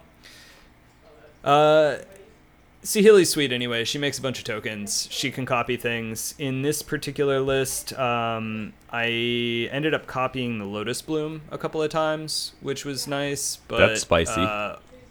Only so that you can activate a Chromatic Star and bounce a land off the top of your deck. So it wasn't really doing anything. Yeah, I mean, one of the things that's a little tilting about Bolas the Citadel with some of the stuff going on here is it doesn't give you the option to pay mana for the card off the top. So every now and then it's like, well, damn. 'Cause like, sometimes there's something on top. You're like, I could just pay for this. I don't need to take 3 damage. Like, come on. I don't have the life to play with here. The first thing I would wonder is it possible to fit any number of Aetherworks, Aetherflux Reservoir into the deck? Because that gets you cooking real quick. Obviously, that's a 4-mana artifact that you're planning on getting into play with your 6-mana artifact. But still, it is the kind of thing that, I don't know, might really make this sing. Have you ever played the quote-unquote stock Bolas Citadel combo decks, Brian? The ones from many moons ago that were playing like all sorts of sort of green enchantments, Arbor Elf, Utopia Sprawl, Abundant Growth, and Weather the Storm. They were usually playing like 4 copies. So it seemed like the deck was very, very in on sort of green ramp, but a lot of the ramp that you could actually use on the same turn. So like Utopia Sprawl, for example, goes onto a land, an untapped land. So if you get it off the Bolas' Citadel for 0 mana, you go up a mana. And then I cannot remember what they were planning on doing with that, but the ability of that deck to start tearing through their deck when they hit the Bolas' Citadel seemed pretty good. So their plan was just to cast it. And I don't know how many copies they were playing, which is one of the problems you have to solve, because admittedly, once you have a Bolas' Citadel in play, the worst card in your deck is Bolas' Citadel to find on top. And you definitely need cards that allow you to clear the top of your library. So Chromatic Star and Wand of Vertebrae are certainly good choices for that. But I wonder if some type of pile like that is something that you should maybe be tempted by. Yeah. So to the first point, I think that Aetherflux Reservoir, that was actually like my very first thought. Like, oh, this wants to be an Aetherflux Reservoir deck. But then I wanted to lean into using the Citadel as the kill condition, because, you know, I don't know why I would want to make an Aetherflux Reservoir deck that was like, why Citadel and Reservoir together? I feel like Mystic Forge, or like there's any other number of ways to build the Aetherflux Reservoir deck, I guess, that seem like they might be slightly better. The pairing of life gain and life loss makes a lot of sense. Like, you're gonna end up going up life even though you're paying all that life with Bolas' Citadel, but I don't know. There was just like you said, it's 10 mana worth of permanence that you have to get into play, and a lot of mana. I mean, and you can't Tron it because it's got triple black. Right. I don't know. In the back of my mind, there was also a little bit of like, why am I not just playing Storm? Right. With Aetherflux, the go-to is Paradoxical Outcome, which was a standard deck at the end of like the 2020 season. When the core set came out, there was something in it. I think it was Psy. Yeah, Psy was the card that pushed that deck into the point where for a little while on Arena, there was a Mono Blue Storm deck with Paradoxical Outcome and some of the cards that I've mentioned there. So that's fair. But the Bolas' Citadel deck that I mentioned, does that have any draw for you? With just all sorts of green ramp and 4 copies of Weather the Storm. So it makes sense to me. Hearing, Utopia Sprawl, it's permanent that you're going to be able to sack to Citadel. It's going to help ramp you out. I don't know if it was playing like Abundant Growth and that sort of thing too, but I believe so, because it helps you fix to triple black. Right. So that makes a lot of sense, just because, like I said, without a token producer, you're not putting enough material on board to activate the Citadel. So yeah. Right, and things like that do that for you, right? Because all these little crappy enchantments for your lands can get you there. Yeah. The other thing I want to mention, like in my experience with Citadel, messing in the old Kinnan shells, they had Uro and all the good stuff. Kinnan and Mox Amber and Springleaf Drum play really well with Bolas' Citadel, as Drum with Kinnan generates double black, so you can, ramp it out pretty quickly. the chromatic stars, chromatic spheres, they'll start going up in mana. And the other really nice thing is that once you have a Citadel, you can just start kind of going off. So you play your chromatic stars, like your chromatic spheres, like you get a Kinnan, an Ember, a Drum, and now you have more than enough mana to start popping all the spheres into stars. And so I remember, like when I was messing with these Citadel lists, the biggest issue was not having Citadel eat a Force of Negation, because these were back in the Force of Negation was everywhere days. But otherwise, every time I resolved a Citadel, I won that I won that game. Just like I think I was 5 out of 5 or 6 for 6, where Citadel hits the battlefield and I win that game. Either this turn or next turn. So I think that might be something else to consider too. Is how can we? Oh, Kinnan, I'm sorry I abandoned you, but we don't have any more Uros. No, that also makes a lot of sense. And I had kind of looked in that space, but I was trying to do some different things here. Absolutely. Just trying to get outside my comfort zone a little bit. So, but yeah. As we all should. So the other thing I decided to try was Sultai. I actually don't have the list here. I apparently modified that list to mess with some ideas in Esper, and so I lost lost the list. But I've done I did this. swap to blue primarily for reshape and getting to play Sai. I added in Jace the Mind Sculptor, even though it was a 4-mana hit. I thought being able to brainstorm would be a pretty big game with the Citadel, and it turns out it was. Reshape allows you to cast a turn 1 artifact, turn 2 reshape for Lotus Bloom, and turn 3 cast a Citadel, assuming you made all of your land drops. And this actually happened in 4 out of 10 games that I was tracking it, and then I had a turn 4 Citadel and another 4. So again, like the Jund list, this was pretty consistent. This list was also running 4 Crashing Footfalls, 3 Weather the Storm.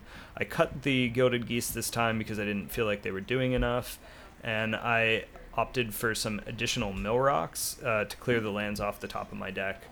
Unlike the Mystic Forge Tron decks I had been playing, a month ago or so, this was pretty light on mana, like I said, so I felt like the mill rocks were better than the chromatics, and I just went with the full 8. But this ultimately suffered from similar problem as the Jund list. It was still a bit too finicky. I could sometimes stall out during a combo turn or just run out of life to keep going through the deck. Jace ended up being a lot better than I expected, even at the cost of 4 life. Being a must-answer threat meant that, if I did have to pass turn, sometimes the opponent would be so focused on the Jace that they wouldn't realize that they could probably just kill me or, get me low enough that I can't go off with Citadel the next turn.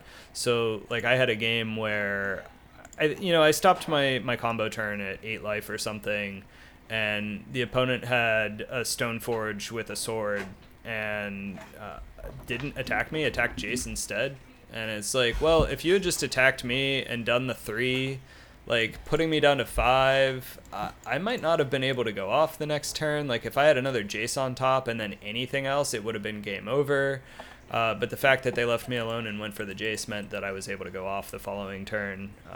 And luckily I hit a Weather the Storm and got up to 60 life. And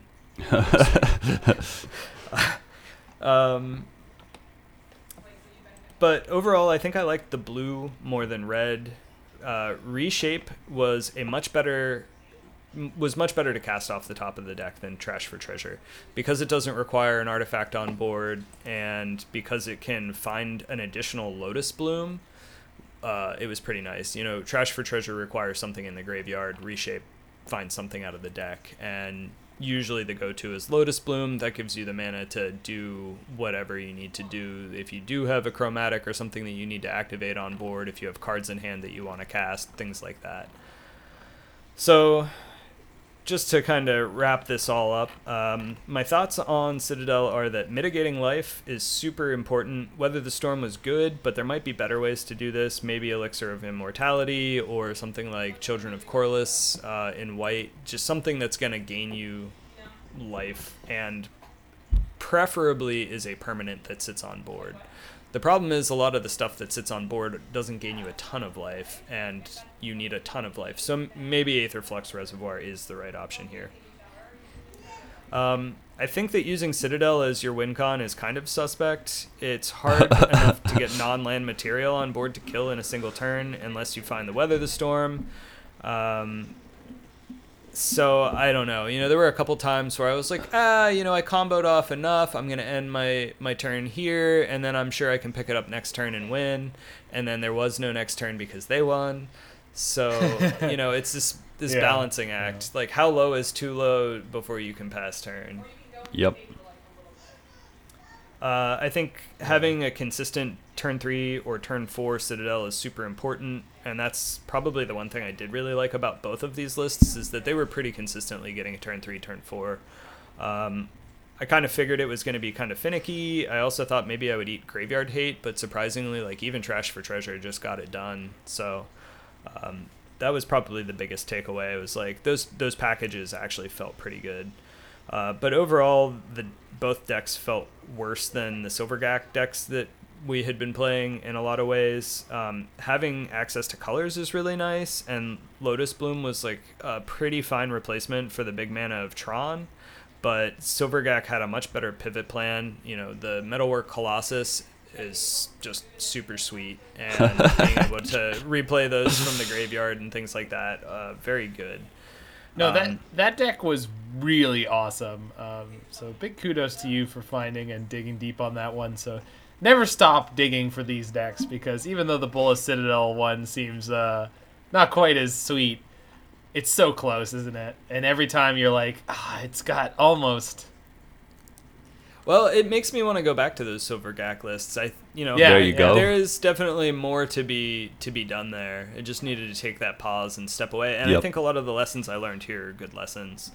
Also, the adjustment to the metagame, I think the Chalice version of Silvergak might be better than ever right now.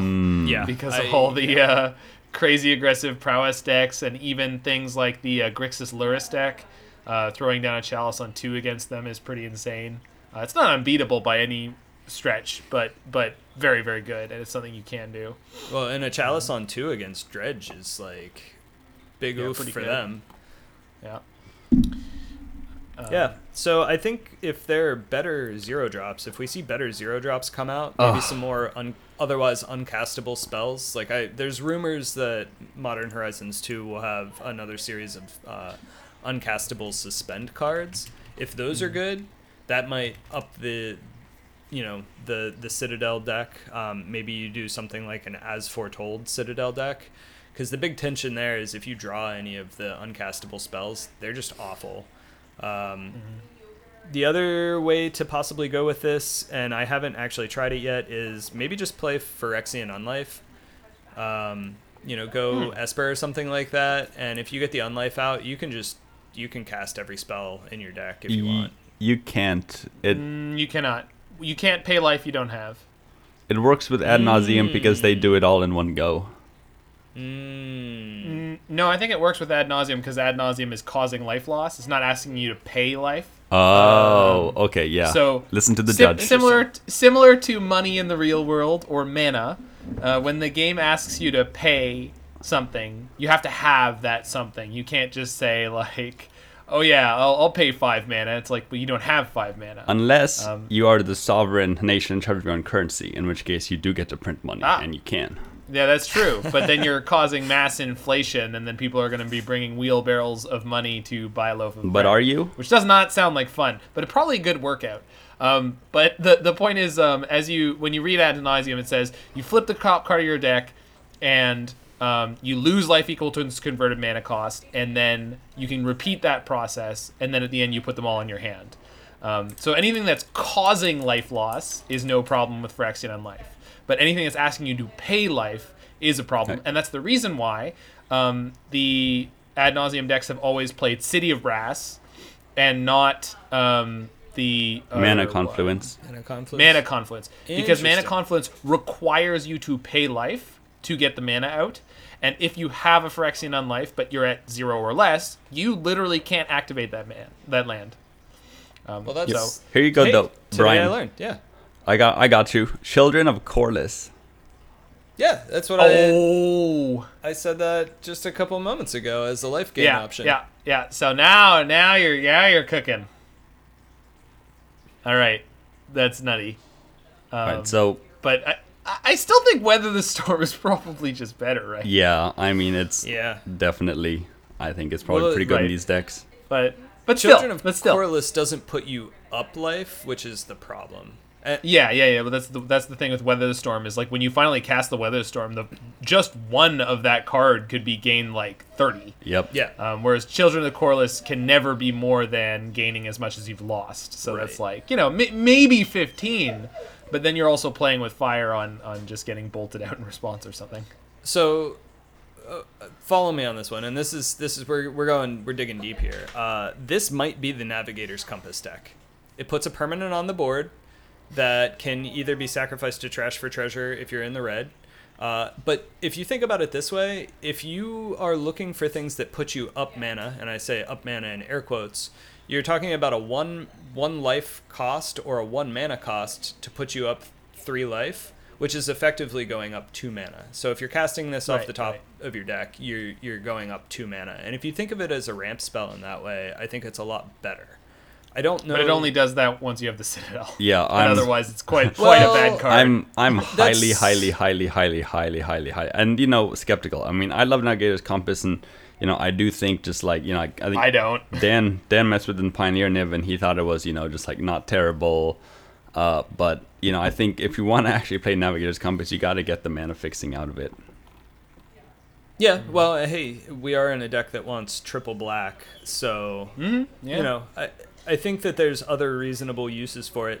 But the nice thing is, even if the Citadel isn't out yet, if you pay 1 mana for it and go up 3 life, you've effectively still ramped yourself for the turn that you do have the Citadel out. But you haven't affected the board in any other way, and your opponent's just going to go Swift Spear, Mutagenic Growth, Lava Dart, Bolt, and your 3 life will look like nothing. Well, if we're comparing ourselves to mutagenic growths and clever Lumomancers, I think we're just going to quit on any idea before we get going. So yeah, I mean, but the thing is like the chromatic spheres, the chromatic stars, the wand of vertebrae, the codex shredders, like all of these things are also doing the exact same. Like they suffer from the same problem, and that is the biggest problem with this deck so far. Was like, cool, I played my 1 mana, artifact, and you just played a Swift Spear and 2 mutagenic growths, and now the turn that my Citadel comes out, I'm at 4 life and I can't cast anything because you're just going to kill me. And that was more or less my experience. Fair. Yeah, I mean, I don't know. I'm still pretty skeptical about Navigator's Compass, but we played Mox Tantalite. We've probably played worse cards, so there's no harm in tossing it in and seeing what happens. I hate to tell you this, but the Mox Tantalite almost never came out unless it was on the top of my deck and I cast it with Citadel. It never really happened. I was always going for the Lotus Blooms. Turns out, Lotus Bloom, pretty sweet card. Who could have possibly known that an artifact that a Lotus would be good? Yeah, I know, right? Decent. I mean, we haven't really explored it, but like Kinnan does make Lotus Bloom add 4 mana. You are not wrong. Well, so maybe Sultai version of this deck is the way to be. But speaking of going all in on speculative cards for main deck inclusion. Oh, I mean, honestly, I think with just how time is going, we might want to skip these 2 sections because I don't think I learned anything from the Esper Mentor deck other than I scratched my itch and it was bad.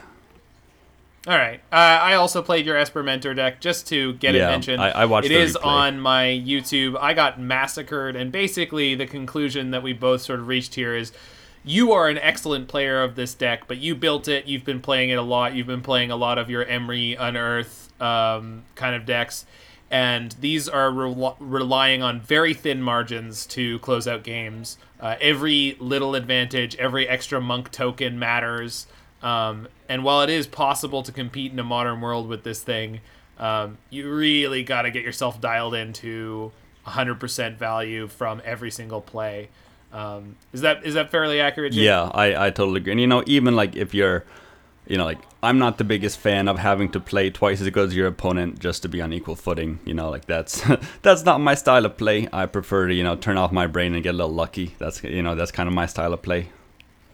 Yeah. Well, and I mean, to your credit, I think your playing down just how good you are at playing these kind of decks, and when you autopilot through these decks, you find much more clever and interesting lines, similar to when I've watched Mordekaiser play or had Mordekaiser commenting on me playing Enigmatic. And you guys just have played the deck enough times, or damn it, you're just smarter than me, where you find lines at an unbelievable speed that I just don't even see. But I've seen how that is for me playing compared to some other players who have less reps, less time playing, less frequency, sort of soaking in Modern. So it's definitely a very demanding thing. But as you said there, not worth the effort. Maybe next week we can talk about, or next episode we can talk a bit more about some historic stuff, because maybe I'll explore some stuff as well. And you and I can go back and forth on that. Oh yeah, and then Brian can yell at clouds.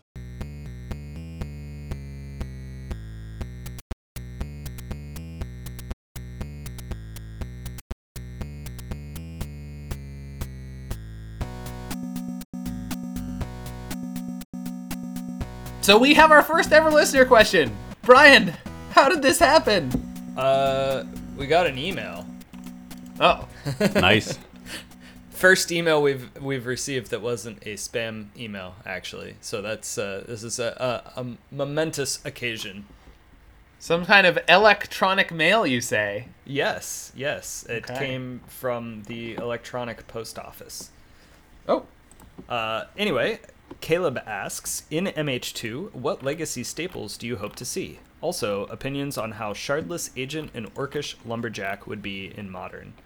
And I am going to kick it off because I know that Arun has some response to some of my answer here. And I hope Zach does too. Oh, yeah. As for the first question, what legacy staples do you hope to see? The only ones that I can really think of are crop rotation and Cabal Therapy. I think that there's a pretty good chance that crop rotation is just too good for the format. I could see it causing problems and getting banned, but I'm okay with that. I just want to play with it for a little bit. And I think it would be neat to see a land strategy that doesn't necessarily use Primeval Titan. I guess we saw a strategy earlier today, and it was either the 5-0 dump or one of the challenges that uses the crop rotation on a stick. So maybe that's what I need to be playing with. I don't know. I just like creatureless strategies, I guess. I don't know that there can even be a land strategy in the sort of legacy sense of the term. Just because the legacy utility lands are so much more powerful. But, I think it would be fun for a little bit, and so I'd like to see it. As for Cabal Therapy, I think that is actually a pretty safe include. Cabal Therapist is resistant to brewing with, I think. I've jammed it in various lists, I've thought about how to build around it, and it's either going to be an awful deck that can maximize Cabal Therapy or Cabal Therapist, or Cabal Therapist is just not good. And so I think the biggest problem with it is the timing. You're not really getting value off of it right away unless you have a 0-drop creature, but if you're playing 0-drop creatures, you're probably playing bad cards.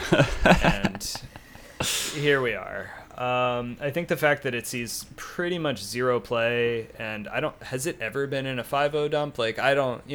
It has, yeah. But it was like in like a Mardu medium deck with like Lingering Souls or something of that nature. Yeah. So, I don't know. I feel like Cabal Therapy could help boost the effectiveness of some currently pretty medium decks like Crabvine into a better position. I say as Crabvine was just in the top 8 of the challenge, so maybe I don't know. Well, and like I feel like this is another one of those situations where it's like, well, these are all nice ideas, but when this becomes the primary discard card for Dredge in their main deck as a 4-of, you're going to be like, oh damn. This is not what I wanted. Yeah, it's a good thing they don't have. Yeah. I mean, with Bridge Band, I could see Therapy being a little bit more reasonable. I'm going to say your crop rotation, go home, Brian. You are drunk. I admit, it's probably crazy. It is. Well, the biggest problem is you're just going to make Green Tron even more fast and consistent without really making any other strategy viable, because the only powerful lands we have right now are like Bojuka Bog and Valakut, and that's it. Field is gone, and again, as you said, we don't have access to a lot of the cool toolbox. There's no Glacial Chasm, there's no Tabernacle at Pendrell Vale. Not that I think there should be, but they just don't exist. Yeah. Yeah, Well, right. you know, give us Maze of Ith and some of these other utility lands then. Come on, Wizards, stop being cowards. But even so, you know, like you could have some cool utility lands, but I don't think any deck would be happier than Mono Green Tron. Which, like, if you were upset about losing to, like, when they mulligan to 4 and beat you, just wait until they never mulligan below 6 and they always beat you. Also, Elvish Reclaimer getting Flagstones of Trocaire, and then you having another green mana to crop rotation your Flagstones of Trocaire for, like, the triple ramp into a Titan very quickly sounds kind of nuts. Yep. Or into All a Brink right, Delight or right. into a Scape Shift. I mean, it's just not great in the format, so I don't know if they'll bother. Yeah, no, that's fair. That's Yeah, fair. if you want crop, one way to control crop rotation would be to add mental misstep back in. Because let me tell you, having your crop rotation mental misstep is a brutal beating. Boo. Or Daze. Oh yeah. But, and what's all this about Shardless Agent?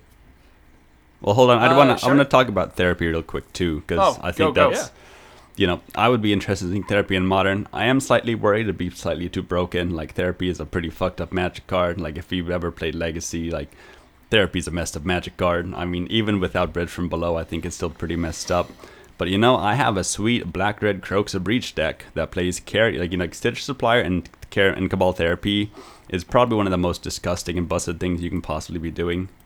You know, if it existed in modern. Like, it's just, I have a, you know, the black-red Breach deck I worked on a little bit ago, that felt like it was Cabal Therapy away from being like tier 2, tier 1 maybe. It felt really powerful, but was just missing that one little bit of disruption. And, you know, therapy is messed up, man. Like, I mean, it's such a sweet card because, you know, you love to get those big brain hits like Therapy in the Blind for a card and you hit 2 of them. Like, there's probably not a better feeling in Magic. But, you know, if someone blind Cabal Therapies you and hits 2 cards, that's not much of a worse feeling. I guess I don't know. That's one of those things that I think I would be okay with, just because I would be happy that it was in the format. But you know what? You're probably right. The first time I get dredged out and it just like completely wrecks my day, probably gonna be pretty sad about that. Yeah, I mean, I'm down to, you know, I think I'm not okay with crop rotation being in the format, but I'm okay with Cabal Therapy. That's my final stance. Are there any cards that you're looking for here with the legacy staples? Ooh, that's a good question. I mean, I don't so much have any legacy staples I'm interested in. I want more nostalgia cards, you know, like I want Psychotog, I want Memory Lapse, I want Nightscape Familiar, you know, Burning Wish maybe. Those are no longer legacy staples. I think they were legacy staples in like 2006, 2005 maybe. But now they're no longer, and you know, like Brainstorm is too powerful. Again, I'm just more for the nostalgia cards rather than any staples. Do you think so? Two layered question here. One, do you think they could just put Psychotog in there flat out? I think they could. It would be too weak. It would be. You say it would be. You say it would be too weak, and my rebuttal is: what if they also put in Upheaval? Upheaval I don't think they will. But I'm saying it would be okay. I still think it's too weak. I mean, like, if you're looking for a 3 mana, like, decent threat now, like, in blue-black control, I mean, there's Narset, which is really good, like, probably better against control decks, not as good against aggro, but, you know, just, like, you know, you play Psychotog and they bolt it. You have to pitch 1 card and exile 2. Like, I think, and, you know, that's a lot of resources you're going down just to make it survive, and now you've still got this 1/2.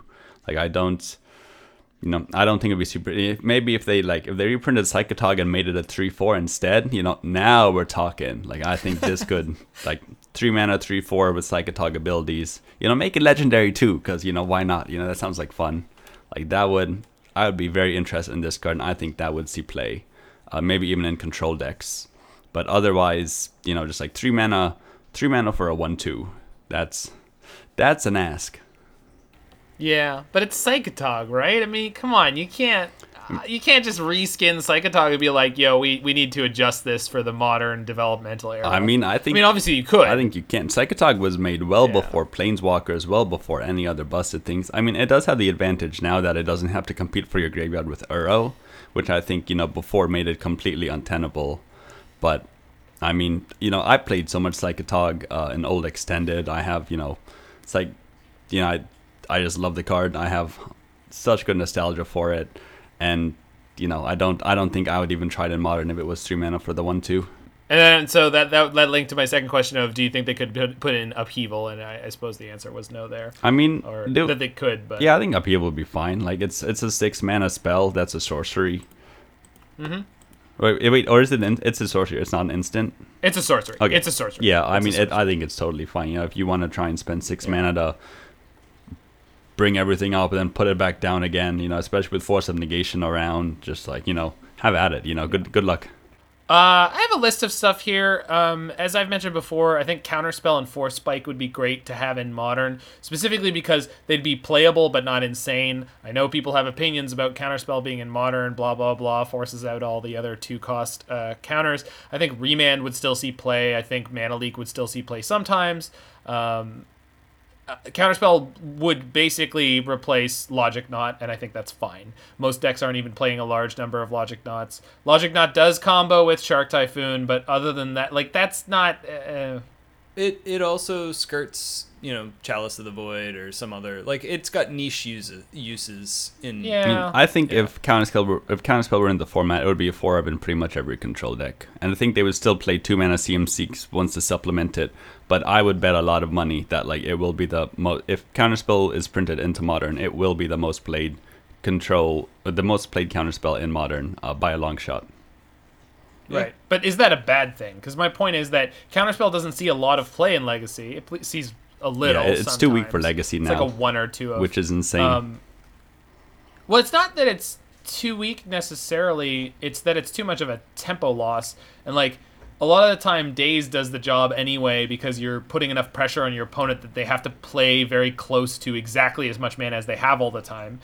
And then you already have Force of Will, which gets hardcast more than people would think because once the game goes late, it goes late, and you just have that much mana kicking around. And having the alternative of pitching it is insane. I just think that Modern would be a great Counterspell format. Yeah, it would be the great place for Counterspell to be a thing that people got to play with. Although it's in the historic Mystical Archive, banned, but it's banned. Right. That's I double checked that yesterday. So historic is not the Counterspell format. So I think Modern should be. Yeah, I mean, I guess that's fair. So, I think adding in Counterspell and making counter, just what is Modern I remember talking about this on the Faithless Brewing is what is the identity of Modern as a format? And I think actually David said it best, just Fetch Shock, that is Modern, that makes it unique. Fetch Shock and Counterspell I think would be totally appropriate as Modern's identity as a format. I mean, I'm going to be sad because I don't play control decks. I'm going to get my shit wrecked by Counterspell. But, you were already getting your shit wrecked by Mana Leak and Force of Negation. Yeah, but this is going to be even worse, Now it's their Mana Leak late turn is dead, I have so much extra Omnath mana. I don't care about your Mana Leaks, but I do care about your Counterspells. Similarly, I think Force Spike would be a cute addition. And it's just criminal to me that Mana Tithe is legal and Force Spike isn't. I agree. That's all it really is. I don't think it would be a particularly great card to have in the format in any direction, but I think it's funny. And I think it's just one of those things that should be around. Vindicate would just be an all-over sort of reasonable card to have around. For anyone who doesn't know, it's a sorcery that is 1 white-black, destroy target permanent. Is that going to be completely nutso for a deck like Niv Mizzet? I don't think so. No, definitely not. They already have Assassin's Trophy, and they really don't care about giving you the land most of the time. And they have Kaya's Guile as their 3-drop of choice. And Kaya's Guile does things that Vindicate cannot in a big way, and it's an instant. So that's a huge difference. I think Dak Faden would be a safe add for Modern and would be really, really fun. I love that card. I love it. Fun for There's who, no Zach? Punishing Fire. Sorry? Fun for who?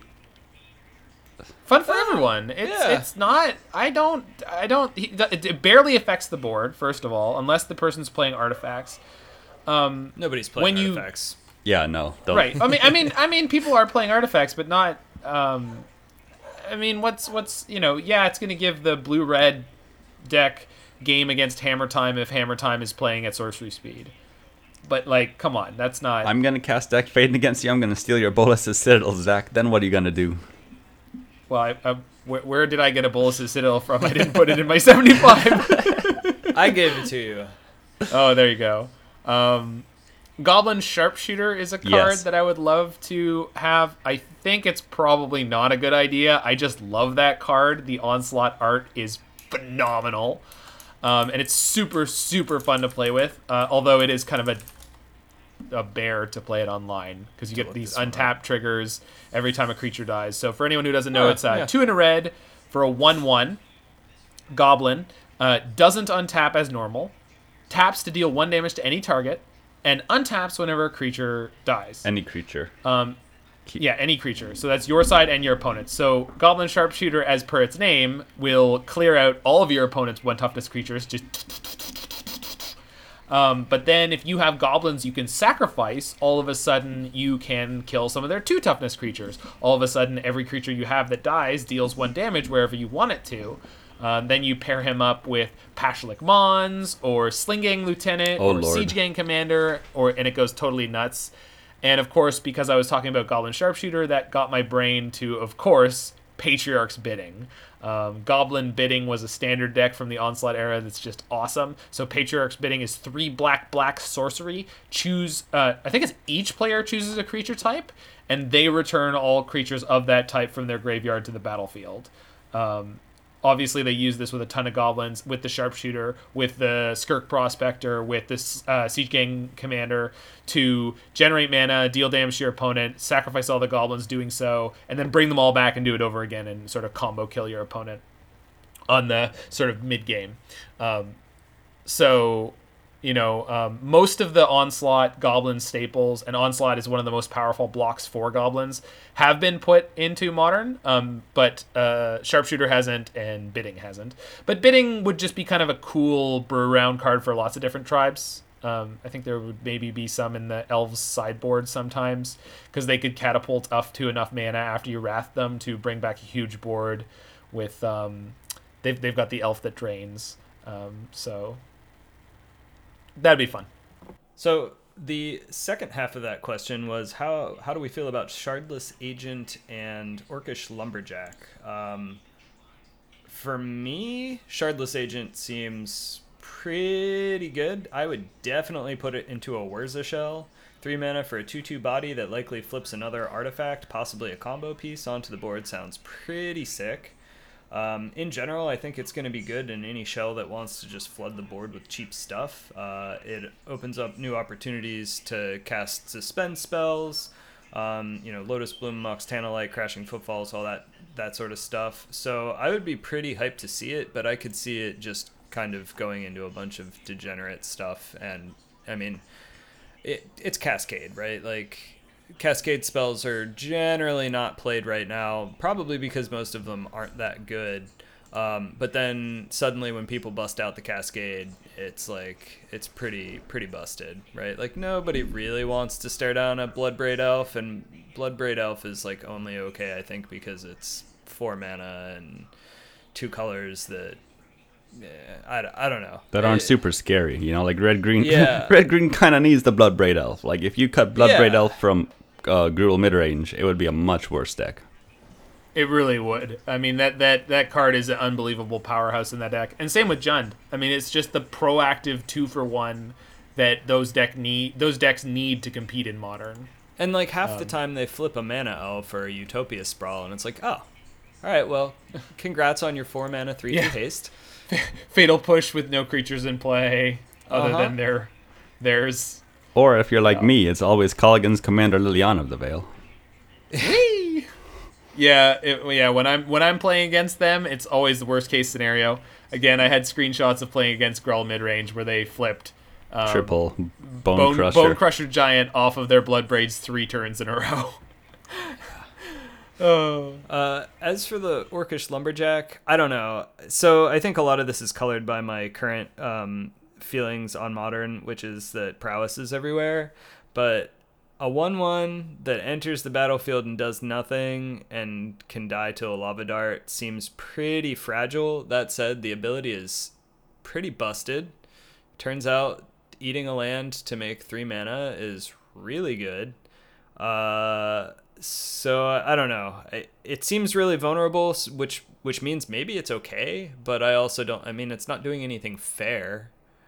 I mean, so I definitely agree with the vulnerability part, but I do want to mention that unlike other things, Orcish Lumberjack only costs 1 mana. So if you Orcish Lumberjack and they bolted or whatever, you're both equal on cards and you're both equal on tempo essentially. You spent 1 mana and 1 card, and they spent 1 mana and 1 card. Whereas something like Lotus Cobra, or like you pay 2 mana for it, or like Bob, you pay 2 mana for a 2/1 and then they bolt it. They've actually gotten up 1 mana resource on you as they spent 1 mana to deal with your 2 mana. So being a 1-drop in this thing actually helps. It dies to removal, but there's no in modern. It's almost kind of like a mana vault. Like there's not really been any other card like this that enables you to have 5 mana on turn 2 that's ever existed in modern. And yeah, sure, it is fragile and it dies to bolt. But if they don't have the bolt, if you're facing something that doesn't play in my decks, I'm gonna be terrified if I don't have a Ren and 6 turn 1 Lumberjack on the other side, because turn 2 the 5 mana Chandra that pluses to exile 3 cards and cast them all. Turn 2 Nissa. I mean, you lose the land for Nissa, but also you kind of gain it back because you're now doubling your mana. There's probably a whole bunch of other busted things you could do. Just even turn 2, it would just open up turn 2 Karn that much more, and then you could even next turn you'd still have 5 mana if you had another land drop, so you could turn 2 Karn, grab something, and then turn 3 just wish for something huge. It's just, yeah. I mean, I don't know. I think those are all fair points, but okay, so let's say we go for a turn 2 Nissa and it just gets, mana leaked, spell pierced, or whatever. Now you have no lands and nothing. I mean, obviously we're both. I think that you don't have to. If my opponent has 2 mana up, fair. I'm definitely not going to sacrifice a forest to try and drop a bomb unless I've got some kind of thing. The other thing too is you could have a Veil backup too, so you could just cast a 4-drop with Veil, turn 2 Karn with Veil backup. It's pretty disgusting. Yeah, that's fair. Yeah, it seems like a very swingy card for sure. Yeah, I mean I don't think it should be printed, just because it's no, it's kind of like Simian Spirit Guide. No one with good intentions is gonna put 4 Orcish Lumberjack in their deck. You put Orcish Lumberjack because you're ready to be a degen, which is not you need some degens out there, but it'll be another Neobrand type thing where instead of needing a force, you might need a bolt, which is once again not the worst, but I can't see any fun games ever resulting from an Orcish Lumberjack on one side of the field. One person's gonna be happy and one person's gonna be sad, and it's gonna change depending who has the answer. Tell you, it fits in the Bolas's Citadel deck. There you go. There's your way to go up on mana. Except you can't cast the Citadel. Nope. But that's okay, because you cast it with the Citadel, and then you sacrifice your lands that you've already used, so that you can go up on mana to use your Chromatic Stars to bounce more land off the top of your deck. Somehow you're giving it haste, but I like these ideas. We can... Sure. A little bit more tweaking. Yeah. Hopefully we'll never have to do this. I think the Lumberjack is just a reasonable include, because this is sort of a 1-card version of what Arbor Elf Utopia Sprawl does, except that you're constantly going down on resources for it. So the cards that answer Arbor Elf Utopia Sprawl answer it just fine, and the advantage you're getting isn't that much better than those. Now, obviously, you're getting it on a single card, but you're getting on a single card that costs you resources, so I think it's fine. I mean, I don't think it's a great addition, but maybe that makes it a great addition, the fact that it's not objectionable, and someone is going to have fun with it. But the thing is that it's better. I think it would be more powerful than Sprawl Arbor Elf, because Sprawl Arbor Elf only gains 2 mana, but this actually gets you up 3. Which once again, I agree, you lose a resource. It's bad, but you can still you give me this funny. You can still, it sacks to give 3 red or 3 green. Right, and you can tap the land before end, right? No, on turn 2 with Arbor Elf Utopia Sprawl, you end up with 5 total mana. No, because you cast the Sprawl on the other land, you tap it, you untap it with the Arbor Elf. Oh you yeah, tap it yeah. again, Sorry, so you get the have 4 that turn. Right, Yeah. right. Yeah, but this gives you But that's 5. what that's what you get from the Lumberjack, right? No, Lumberjack gives you 5 because on turn 2 you cast it. Yeah.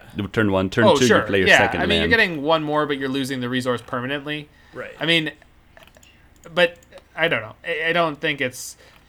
I think the fact that we're having an actual discussion about it here right now is pretty indicative of the fact that it might be safe, because there is certainly a lot of counterplay to it, but it also has very high potential for upside. So Yeah, I mean, it's just like I'm not saying it's going to be busted. I'm just saying it's like one of those cards where it will be very unlikely that at least one of the 2 players will not be happy depending what it does. You know, either you'll be sad because you blew up your board for nothing, or they will be sad because you just smashed your opponent very quickly. Yeah.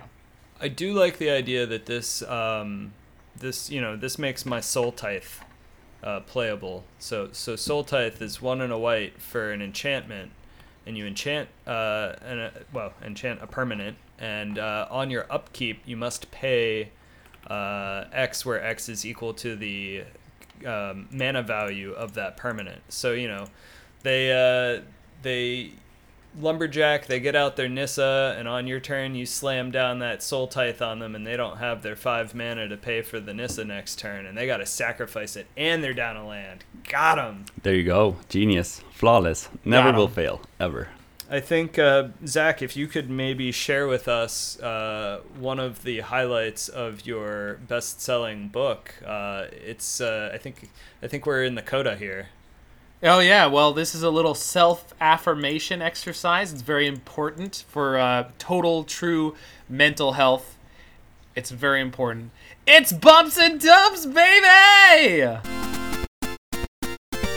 So this is a section, for anyone who's new, where we just talk in closing, sort of get a load off your chest, a load on your chest, whatever you want to do with loads. You just mention some things that you're happy about. That's what you're giving bumps to.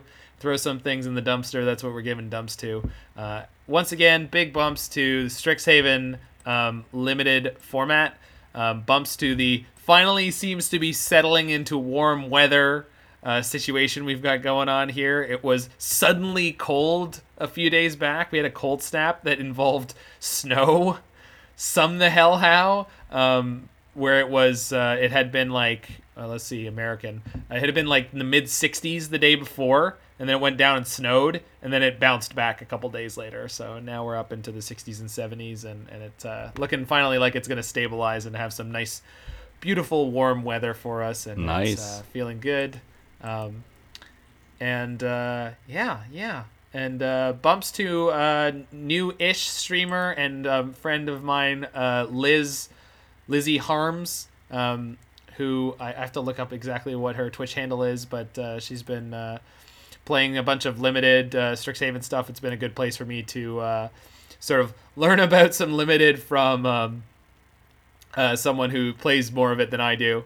This is a person I knew from playing tournament Magic and paper, a 13-year-old Pro Tour competitor who's now, I think, 17 or 18, but just absolutely going to crush it as soon as she decides to pick up streaming in a more significant way. So big bumps to you out there, Lizzie, and I'll try to get the correct link for her stream in the episode notes.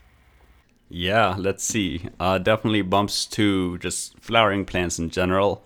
You know, like cherry blossoms included, they're beautiful, but especially this time in Portland, there's just a whole bunch of, like the landscaping and houses is really nice. Everyone seems pretty conscious about it. So just, you walk the dog and there's bushes that are bloom, there's trees that are in bloom, cherry blossoms, just magnolias, just beautiful. It's just very refreshing to see all the beautiful colors and, smell the fresh air and just you walk past this one tree, get a beautiful whiff of flowers, like, jasmine, those sorts of scents. It just, I think spring is, I used to think that summer was my favorite season, but it might actually be spring, just because, all the new blooms and the new growth, and then, like spring leads into summer, and summer is, just like the warm weather that I love, but, you gotta go through spring first. So, yeah, I think that's probably all I've got. It's been pretty chill, just surviving, doing well enough, and don't really have any dumps Maybe next week, maybe something will go wrong. But for now, everything seems to be going pretty well. I'm going to give bumps to alternative protein sources. I just tried these, they're like fungus protein sausages. Fungus protein? I'm also going to give dumps to alternative protein sources. I'm not gonna name names here, but the sausages were not very good. But at the same time, I appreciate the effort that is going into trying to reduce the carbon footprint of animal protein and things like that, and try and provide more sustainable ways to fuel our bodies. So I think that's really cool. I do think that looking at fungus is a great way to go. It puts us closer to the dystopian, utopian sci-fi future that I envision. And, in general, I think it's good to be exploring all of these new avenues. I just wish that it tasted a little bit better. Whatever you... How's the Soylent Green coming along, Jake? Yeah, I was about to say, whatever you do, don't eat the Soylent. Or drink it. I have not tried that. I have not tried that. I think Soylent is probably fine, but there's was it a movie? There's a very popular movie that had Soylent Green, the famous sci-fi movie. Yeah, where the secret ingredient was people. Although I don't quite know why. Right. I think the movie came out before the company that makes the Soylent stuff, so it's very much so. Pretty gutsy to name your company and your product after something. Maybe they didn't know. Maybe it's just a coincidence in the naming. Yeah, I don't think so. It's a very unique name. I would be, if it's a coincidence, then they probably need to get a new, marketing person, because who clearly missed that. I think that the big reveal was that Soylent is people, but the whole idea is that you have this universal food. It's got all of the nutrients and everything that you need to sustain life, and then it's only later revealed that that's because it's people. So genius.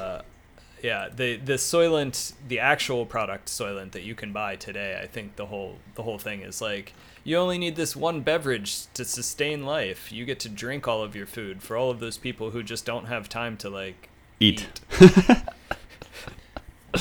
The Soylent Corporation we're talking right now is in fact named after it. With most of the types of things being made of soy and lentils, thus the name Soylent. Okay. I mean, I respect that's a little bit more clever. They didn't just copy it. It's Soylent works for soy and lentils. I buy it.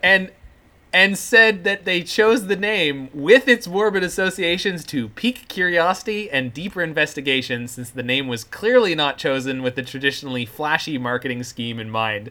So, intentionally saying, wait, people are going to think this is made of people, but then they're going to look at our product. So, all right. What is it? Any news is good news? Any publicity is good publicity.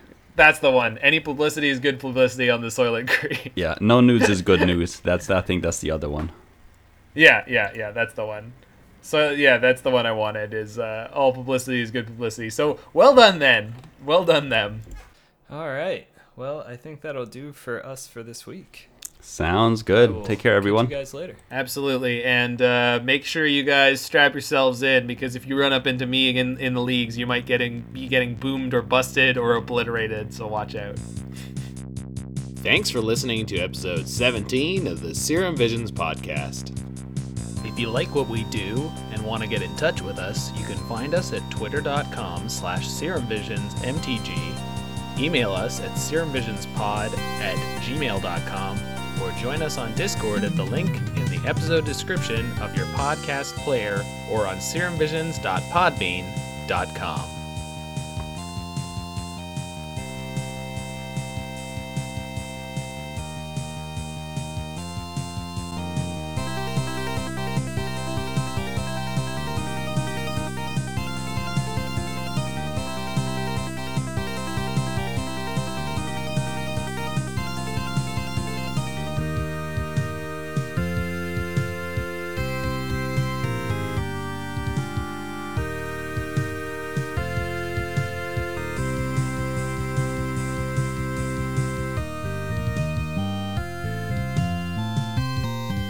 yeah, Brian's like the heart and soul, and Jiggy's like the mind, and I'm like, I don't know, like the left. I totally pinky. agree.